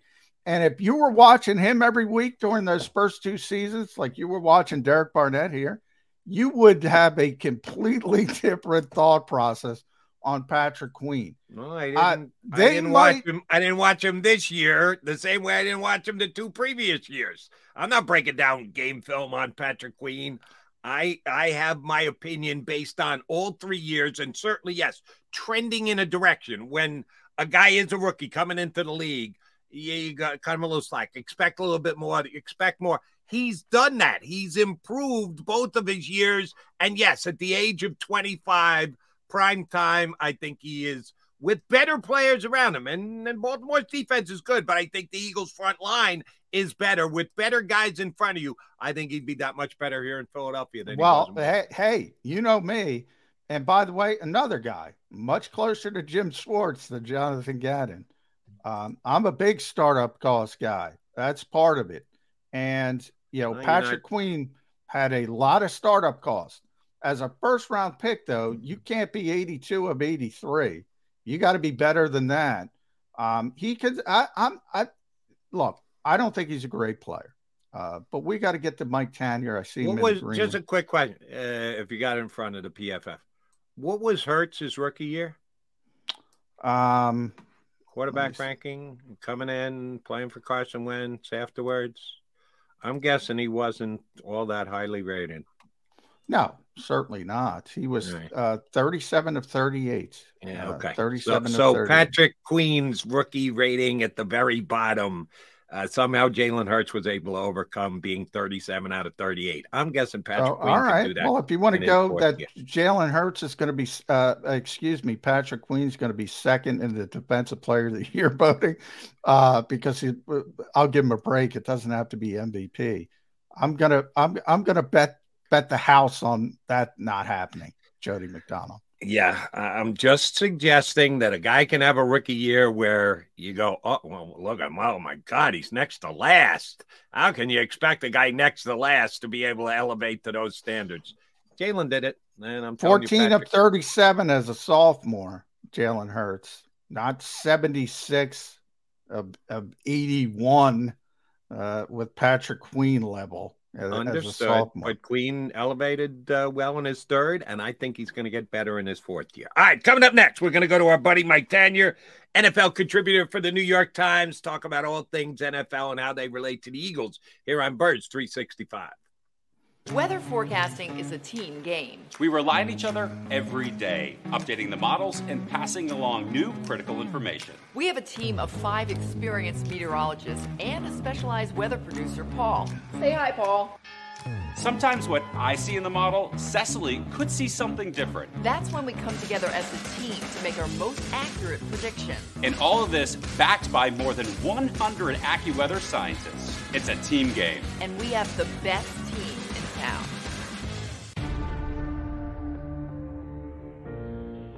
When it comes to the fight against insurance companies, large corporations, and the healthcare industry, injured victims are always the underdog. But that doesn't worry us. At Messon Associates, we're an injury law firm from Philadelphia, and we come to fight. Our clients know that they've got representation with a chip on its shoulder, and it's the same chip that makes Philly the toughest city in the country. Call 215-568-3500 or visit us online at messalaw.com. Messa & Associates, the toughest injury firm in Philadelphia. Go to get your game on. Go for the beers. Go for the cheers. Go for the hit and the hits. Go for the stakes and the stakes. Go to get your parlay on. Go to get your party on. Go for the scene. Go for the screens. Go for the gallery. Go for the win. Go to Ocean. Visit theoceanac.com to plan your visit.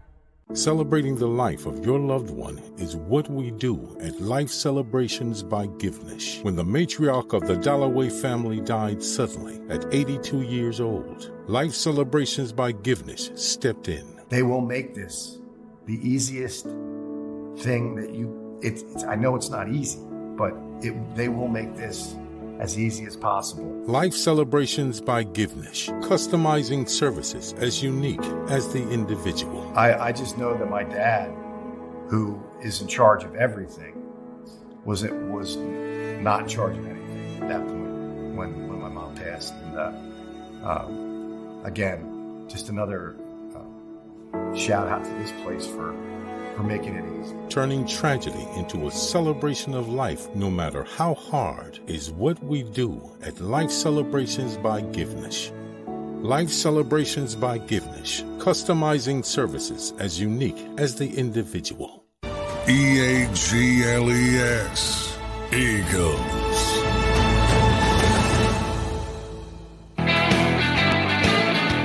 We got John McMullen and Jody McDonald, and we got another bearded wonder with us. Always great when we get a chance to spend some time with Mike Tanier from the New York Times. Mike, I know you checked in early, so you heard the little end of John and I going back and forth. I'm a bigger Patrick Queen fan than he is. We were using analytics to evaluate how Patrick Queen should be looked at. So I'm going to start you with an analytical question. Really simple one, as a matter of fact. Over, under. Catches during the season by J.J. Arcega-Whiteside on the Atlanta Falcons, 1/2. The over-under is 1/2. Will J.J. Arcega-Whiteside catch one ball for the Atlanta Falcons this season? Where are you getting over-unders on J.J. Arcega-Whiteside? What sports? He just signed yesterday with the Falcons. I figure we showed J.J. some love. Supposedly, the owner of the Philadelphia Eagles was a big fan of J.J. Arcega. Oh, yeah. He loved believe that he John, what were the 3 picks that the owner is the only 3 picks were magically Lane Johnson, Russell Wilson, and Jordan Mailata. The only those were 3, those were the Jeff Lurie influence. Yeah, and much to his chagrin, at least by some reporters reporting, J.J. Arcega-Whiteside, that one hasn't quite worked out. But because of that, J.J. will always be remembered here in this town. Yeah. So I'm allowing you, Mr. Tanier, to tell us, will he or won't he catch a pass for the Falcons this year? What position is he labeled at? Wide receiver, tight end, or long snapper? It doesn't matter. All he's got to do is catch a pass. He can play any one of them if he catches a pass. More to add that kind of dynamic playmaking ability to Bijan Robinson and Kyle Pitts and Drake London. Even though you don't have a quarterback, you don't need a quarterback, right? They're doing things the right way, right? Mac Hollins is there too. Yeah, well, good, fair point. The entire 2019 special teams is there. Yeah. And Bijan Robinson was all but an Eagle, if you believe some of the Eagle fans, that they should have taken him, but they unfortunately did not. He was all but an Eagle, all but a Bill, all but a Cowboy. I'm going under on J.J. Arcega-Whiteside, but I'm not taking the action. I'm not betting on somebody getting one catch because week 18 could come of that That's right. And it could be benching everybody, and everybody could be injured, and he catches a screen pass, and good for him. That's true. That's true. He was on the Seahawk practice squad for months last year, so he may be on the. Is he too old now, John? With the what? I confused. No, you can put anybody on the practice squad now. You can have veterans on the practice squad. Yeah, it's been a while. He actually is considered a veteran at this point. Surprisingly so. It just seems like JJ was drafted last week, but that's me. Mike, we appreciate your jumping on board. I will ask you another statistical question. PFF came out with their quarterback rankings and had Jalen Hurts at 7. Sam Munson. I want to make a correction, not PFF. Sam Munson. Sam Munson of PFF came out with his quarterback rankings. Is Sam Munson disrespecting Jalen Hurts, ranking him as the 7th quarterback in the league right now?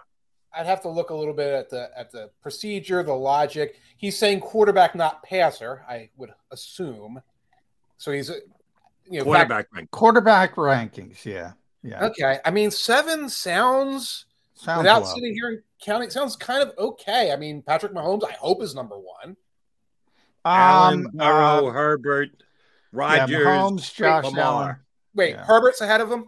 Herbert's ahead of him. Aaron Rodgers, your favorite, is ahead of him. Lamar Jackson is ahead of him. I think that sticks with people. Yeah, well, okay. Yeah, that's because Aaron Rodgers, you're saying, well, based on what he did a couple of years ago, he's still this. And with Justin Herbert, you're saying, well, if everything else around him is super extra special perfect, he's going to be this. So you're projecting that.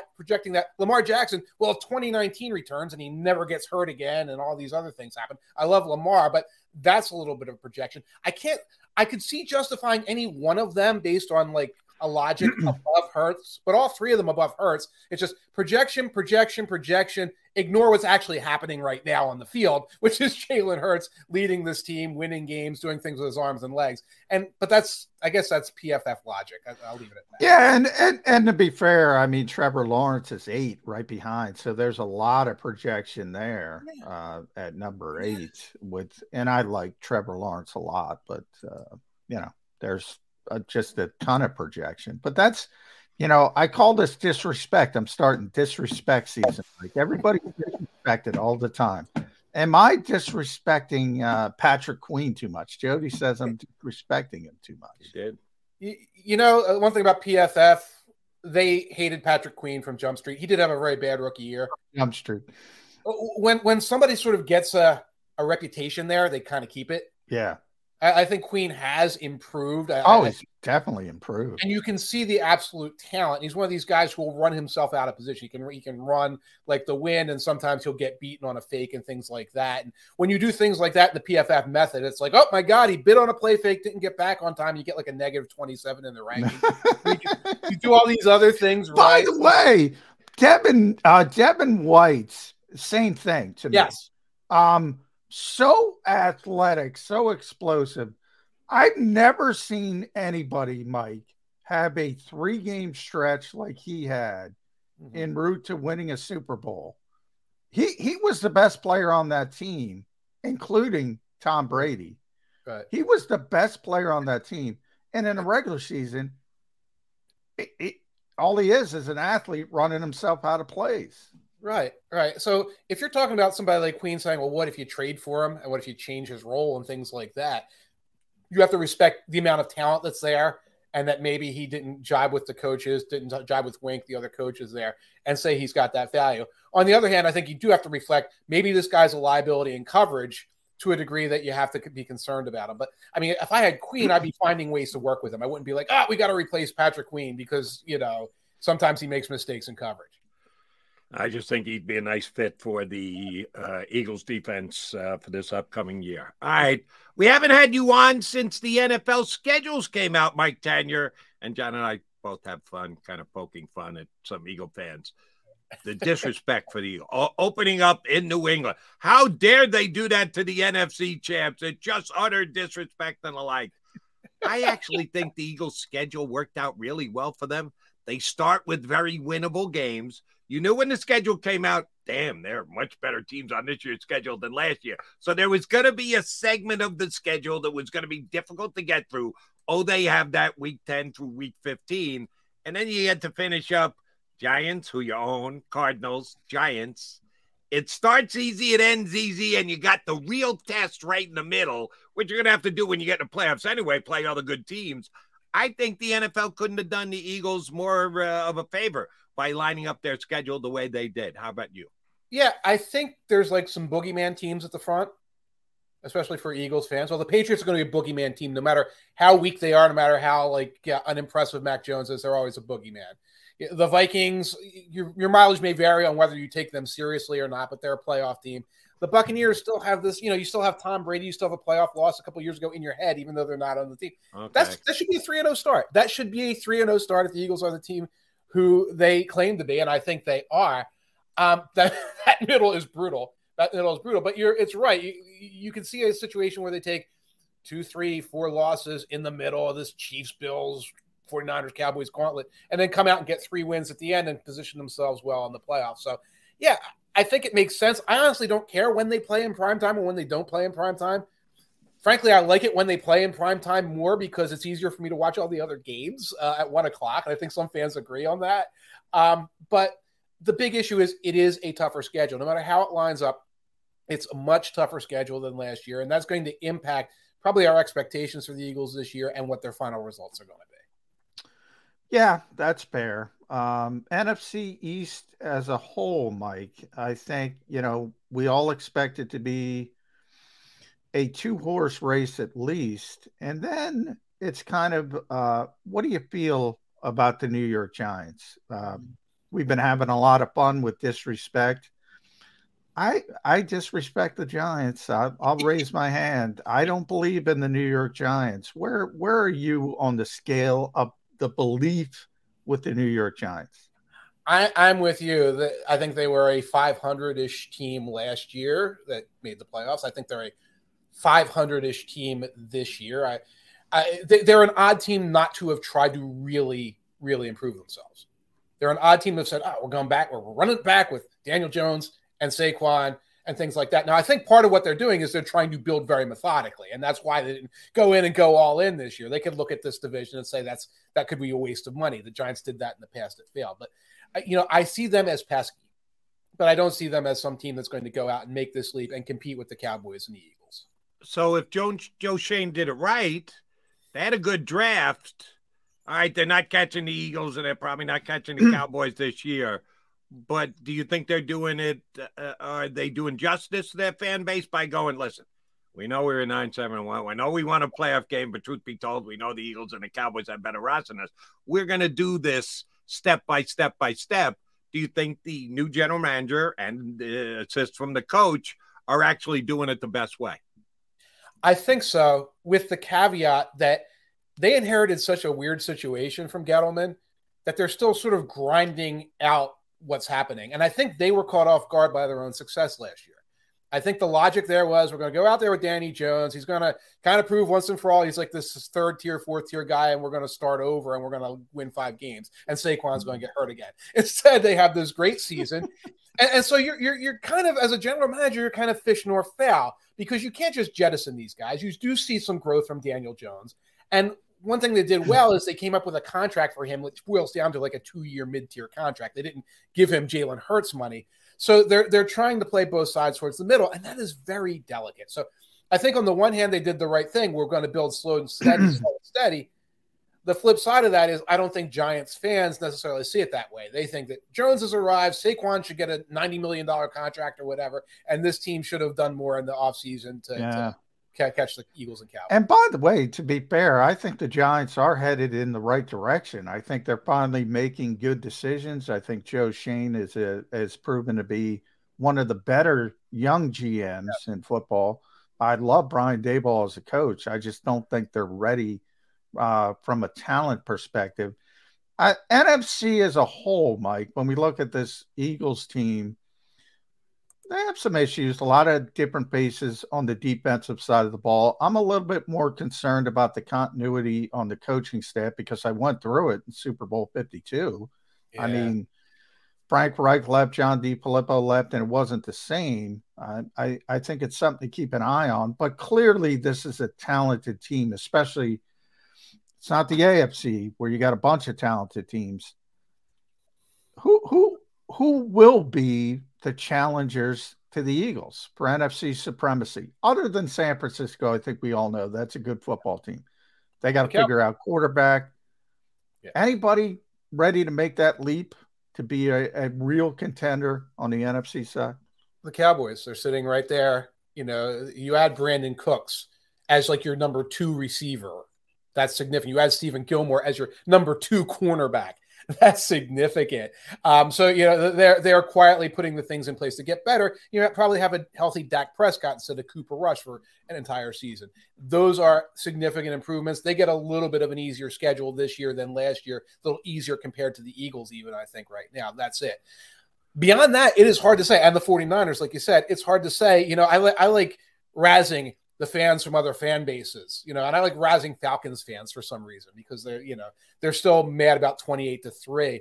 And Falcons fans will come at me and say, we're a 10, 11 win team this year with Bijan and Desmond Ridder. And I'll joke at them and razz them a little bit. And then I'll look at their schedule and I'll look at the guys they added on defense, like Jesse Bates. And I'll be like, you're right. The conference is so bad. The NFC is so bad. The NFC South is so bad that, you go out there like sort of professional with a good defense and a good running back. You might be a 10 or 11 win team because you're going to feast on the Buccaneers with Baker Mayfield. You're going to feast on the Panthers, who have nothing besides the rookie quarterback. So that's what we're looking at. The other challenger is probably going to be some team like the Vikings last year, who wound up winning 12, 13 games, getting home playoff games because they faced it on these weaker schedule. Could be the Lions, for example, who I think are a lot of people's darlings. Things break the right way. Jordan Love doesn't work out. Vikings fall back to earth. All of a sudden, the Lions are this team that you have to worry about. Here's my Dallas question for you. Who's getting Ezekiel Elliott's 231 carries and 12 touchdowns this year for Dallas? Anybody.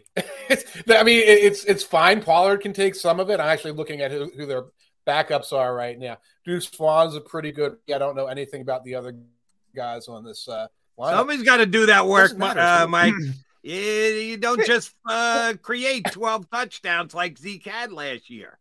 You do create 12 touchdowns because you create them by passing the ball down to the 1 yard line and giving them to whoever, which is kind of how those touchdowns get generated there. So those touches are going to get absorbed by CeeDee Lamb, by Brandon Cooks, by Michael Gallup, by the new tight ends, etc. So you think they throw the ball that much more this year because they don't have Zeke Elliott? They throw the ball more, and those carries are absorbed by a bunch of guys that we had never heard of. And when they go out and they get a 15, 20-yard run here and there against a six-man box where the safeties are back, in the parking lot. We know about that, Mike, in Philadelphia. We know about that. If they had Boston Scott, would you be like, well, Boston Scott's going to absorb those carries? Well, Boston Scott's a pretty good ball player. There's guys on the Cowboys bench who are good enough to take up most of Zeke's value. All right, well, let's talk about that from an Eagles perspective. If I said the Eagles lose Miles Sanders, he's in Carolina. He's one of their few playmakers, along with Adam Thielen that C.J. Stroud's going to have to deal with. If I said who's going to be the lead back in Philadelphia, and I give you Rashad Penny, DeAndre Swift, or who cares, which one is more important to you? It's probably who cares, because behind this offensive line, they're going to get production from this combination of guys, just as the Cowboys will with their offense. They have a pretty good offensive line still. So what I think will happen is it'll be Penny until he gets hurt. Penny's is injury prone. That's pretty well established. It will be Swift, unless Swift starts making some kind of like mistakes that kind of frustrated the coaches out there in Detroit, where he had a very good offensive line. And if you committee these guys and you throw Gainwell, Scott, whoever else is out there, you're going to be fine. You're going to be fine. What matters is offensive line continuity, which the Eagles have.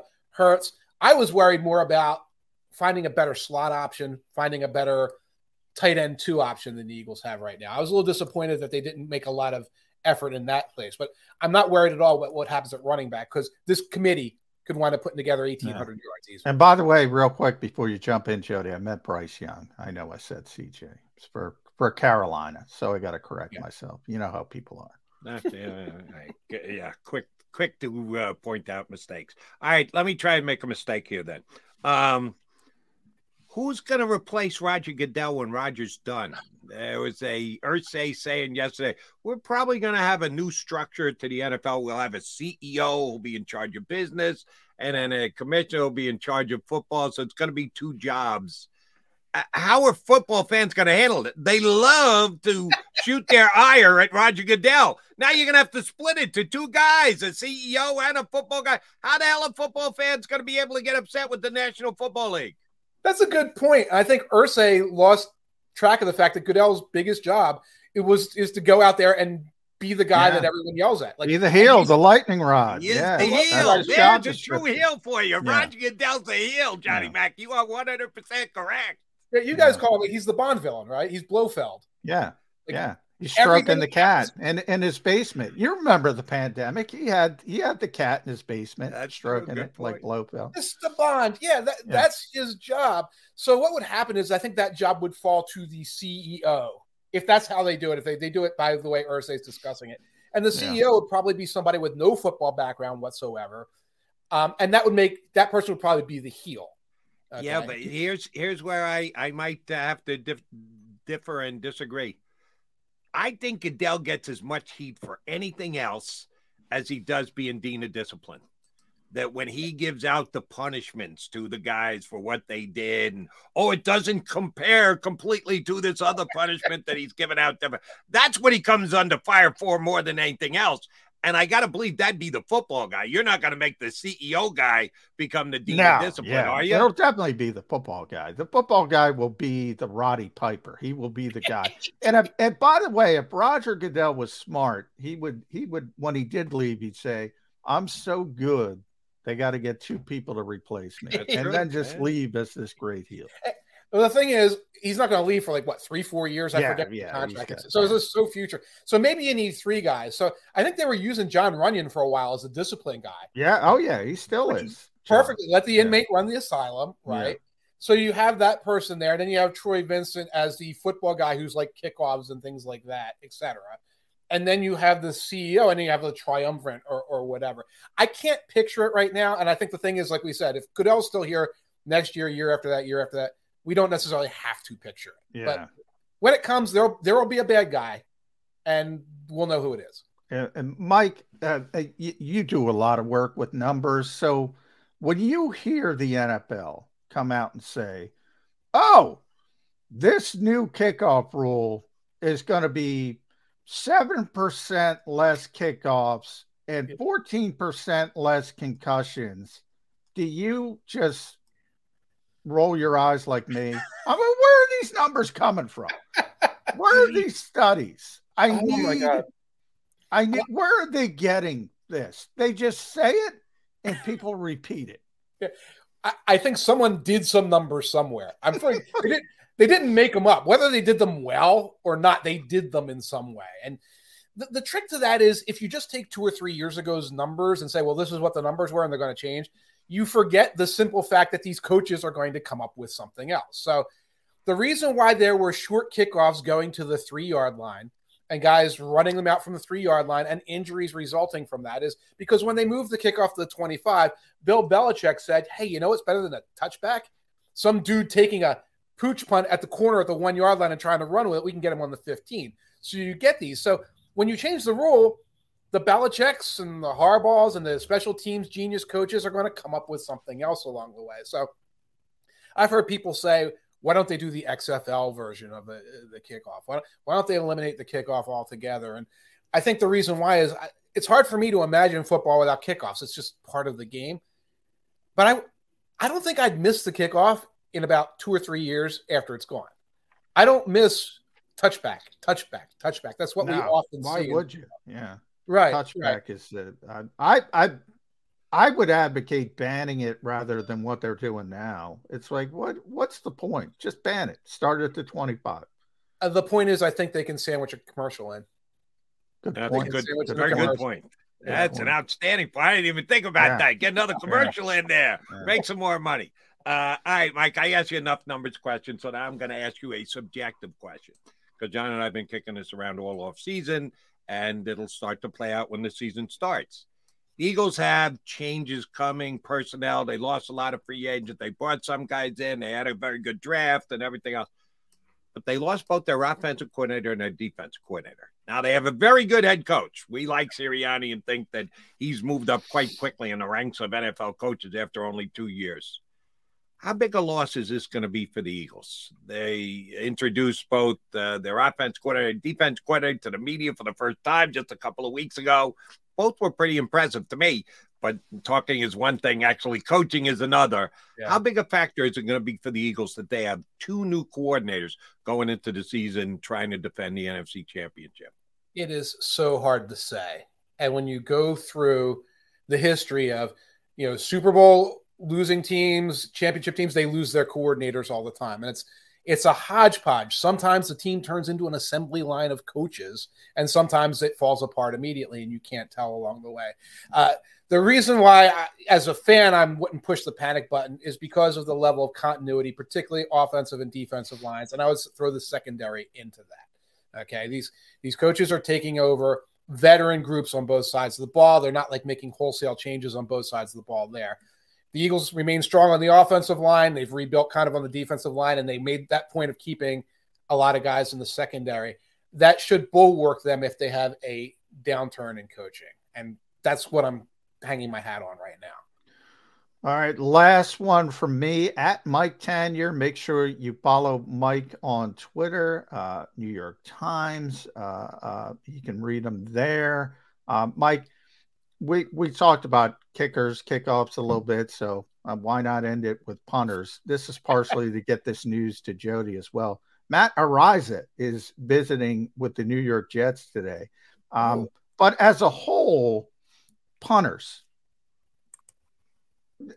are we getting to the point where, there was that, I'm sure you remember that one high school coach, it was probably about 10, 15 years ago. I wish I remembered his name. Doesn't punt, does not punt, just keeps going for it, going no matter where he is. Yeah. Are we getting to the point where the punter and the kicker, they might be gone sooner than we expect? That one's hard to say because on the one side you have that. On the other side, you have the Eagles going for it more than any other team last year and doing so more in the past, and other teams going there. On the other hand, Ryan Stonehouse of the Titans pretty much set the punting record. That's true. What a leg. What a leg. So you have these guys who, when you need them, can put the ball 55, 60 yards down the field consistently. So I can't imagine them disappearing. And because they're so specialized jobs, and that kicker when it's time for a 55-yarder is so important, and that punter when you are backed up to your own end zone is so important, I think that they're always going to be a punter and a kicker on an NFL roster. And I think they will be two different guys. It's just a matter of, I think we're at the point now where we generally don't think about them much or care about them. We worried about Siposs in the playoff game when he was shanking them. You only worry about them when something goes wrong. They're like long snappers at this point. You never pay attention to the long snapper until you get that first crappy snap. Right. Same thing with kickers at this point. Right. So what I think we might say is you want to let that guy who can kick it 50 yards consistently, and maybe a guy who is a fake threat. Somebody who could be a fake, like Johnny Hecker was for years, where he could throw the ball pretty well, or like Telchik, who could run way back in the day. And beyond that, it's just a guy. It's just a functionary on your roster. All right, I'm going to get one last question. I was going to wrap it up, but since McMullen went there, I now have to go there with you, Tanier. You've heard the phrase ringing in my ear. Did you hear the ringing in your ear? Because somebody was talking about you.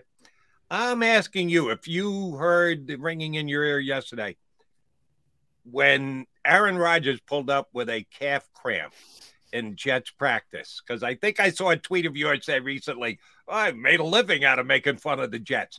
You laughed. I heard it. Karmically, I heard you laugh when it was reported that Aaron Rodgers had a leg cramp at Jet camp. Was I correct? I heard the ringing in the ear when he started talking about all he knew about New Jersey was the Jersey Shore show, was the situation in Snooki. And that was like ringing in my ears. And all I could think of is Aaron Rodgers. I love New Jersey. You guys love New Jersey. Yes. We love the shore. We love the casinos. Aaron Rodgers is not going to love New Jersey. So stop pretending you're going to love New Jersey, Aaron Rodgers. He'll be fine. The cramp will heal. He's not used to working this time of year. The cramp is going to heal. But we have not heard the last of Aaron Rodgers' misadventures up there in Florham Park, up there in North Jersey. We're going to get Aaron Rodgers down here to South Jersey. We're taking him to Pondio's Diner, the only place I have ever hung out with McMullen. Great place there. Yeah, don't worry about it. Aaron, we'll get you down here. It'll be great. Mike Tanier, it is always fun whenever you come aboard. Appreciate it much. We'll certainly get you up again once the camps get open. Thanks for jumping in with us today. Always a pleasure, guys. Enjoy the summer. Is it actually going to come? I'm waiting for the summer. It's going to come this afternoon. It's going to be in the 80s, Jody. You got 40s in the morning. And then I'll have to put my coat on again tomorrow morning to get the dog out. What the hell? Yeah. It's tough. Not happy about the weather. All right, McMullen and McDonald coming back. You know what we got to do. Put a bow on the show. Do you stream on a Roku, Fire Stick, Google TV, or Apple TV? Now you can watch 6ABC 24/7 with the 6ABC Philadelphia streaming app. And the big story on Action News? Search 6ABC Philadelphia and start streaming today. Go to get your game on. Go for the beers. Go for the cheers. Go for the hit and the hits. Go for the stakes and the stakes. Go to get your parlay on. Go to get your party on. Go for the scene. Go for the screens. Go for the gallery. Go for the win. Go to Ocean. Visit theoceanac.com to plan your visit. The greatest fans on earth. It's a bold statement, but would you expect anything less from Philadelphia? 58 years of heartache creates a toughness, a grit, a resolve not found in most. Sure, our prayers were answered, but now that we've had a taste, we're looking for more. Pondley Hockey, official partner of the Philadelphia Eagles.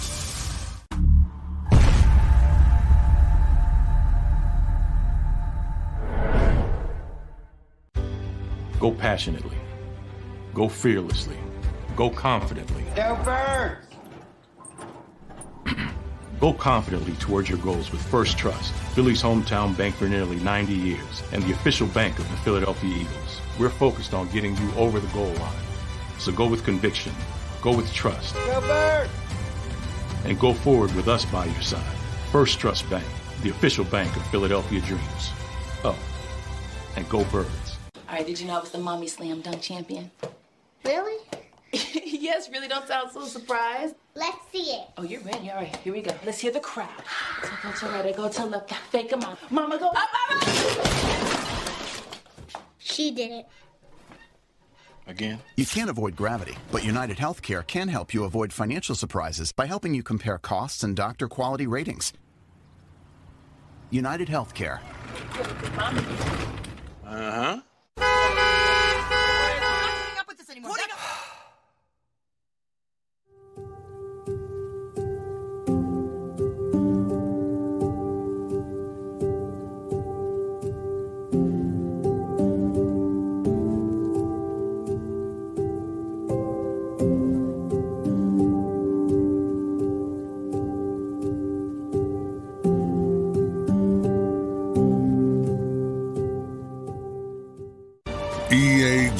Eagles. Eagles.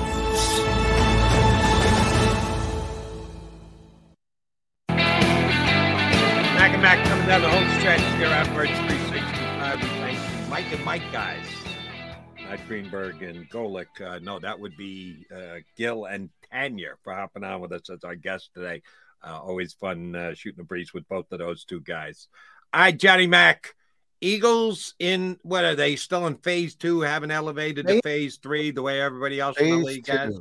Phase 2. They're still working out, but they don't get into phase 3, which is everything you see around the NFL. Everybody's looking at quarterback mechanics, Jody. I see a bunch of quarterback mechanics. Everybody's raving about quarterback mechanics. And everybody liked the way Aaron Rodgers threw the football yesterday. Duh. He's only been doing it for a decade. Were you not watching him do it in Green Bay? Oh, my God. Look at the way he throws the football. Yeah, he's been doing that way for a long time. Yeah, he's pretty good. He's pretty good throwing his mechanics have been, continue to be pretty good at his advanced age of 40. But when are they going to make more veterans available to you media guys? Today. All right, so I need the John McMullen prediction. Wow. You gave us a couple of guys last week. I think you hit on a couple when they made the veterans available. Brandon Graham's pretty much a given today, isn't he? Yeah, I said that yesterday, I think. Yeah, Brandon, I'm going 100% on 100% on that one. All right, give us the percentage on the other guys. How many are you going to get? And who are the most likely candidates? Well, we got 4 last week and a coach, so I'm going to go 4 this week and a coach. I'm going to go Brandon Graham, Lane Johnson. Then I have to Devontae Smith, And I'm going to throw my wild card's going to be Nakobe Dean because he's going to be the leader of this defense. I hope so. And you got to get him out there. I'm going to go Nakobe Dean and coach. I think they're giving us new coaches. We got Alex Tanier last week. So I'm going to go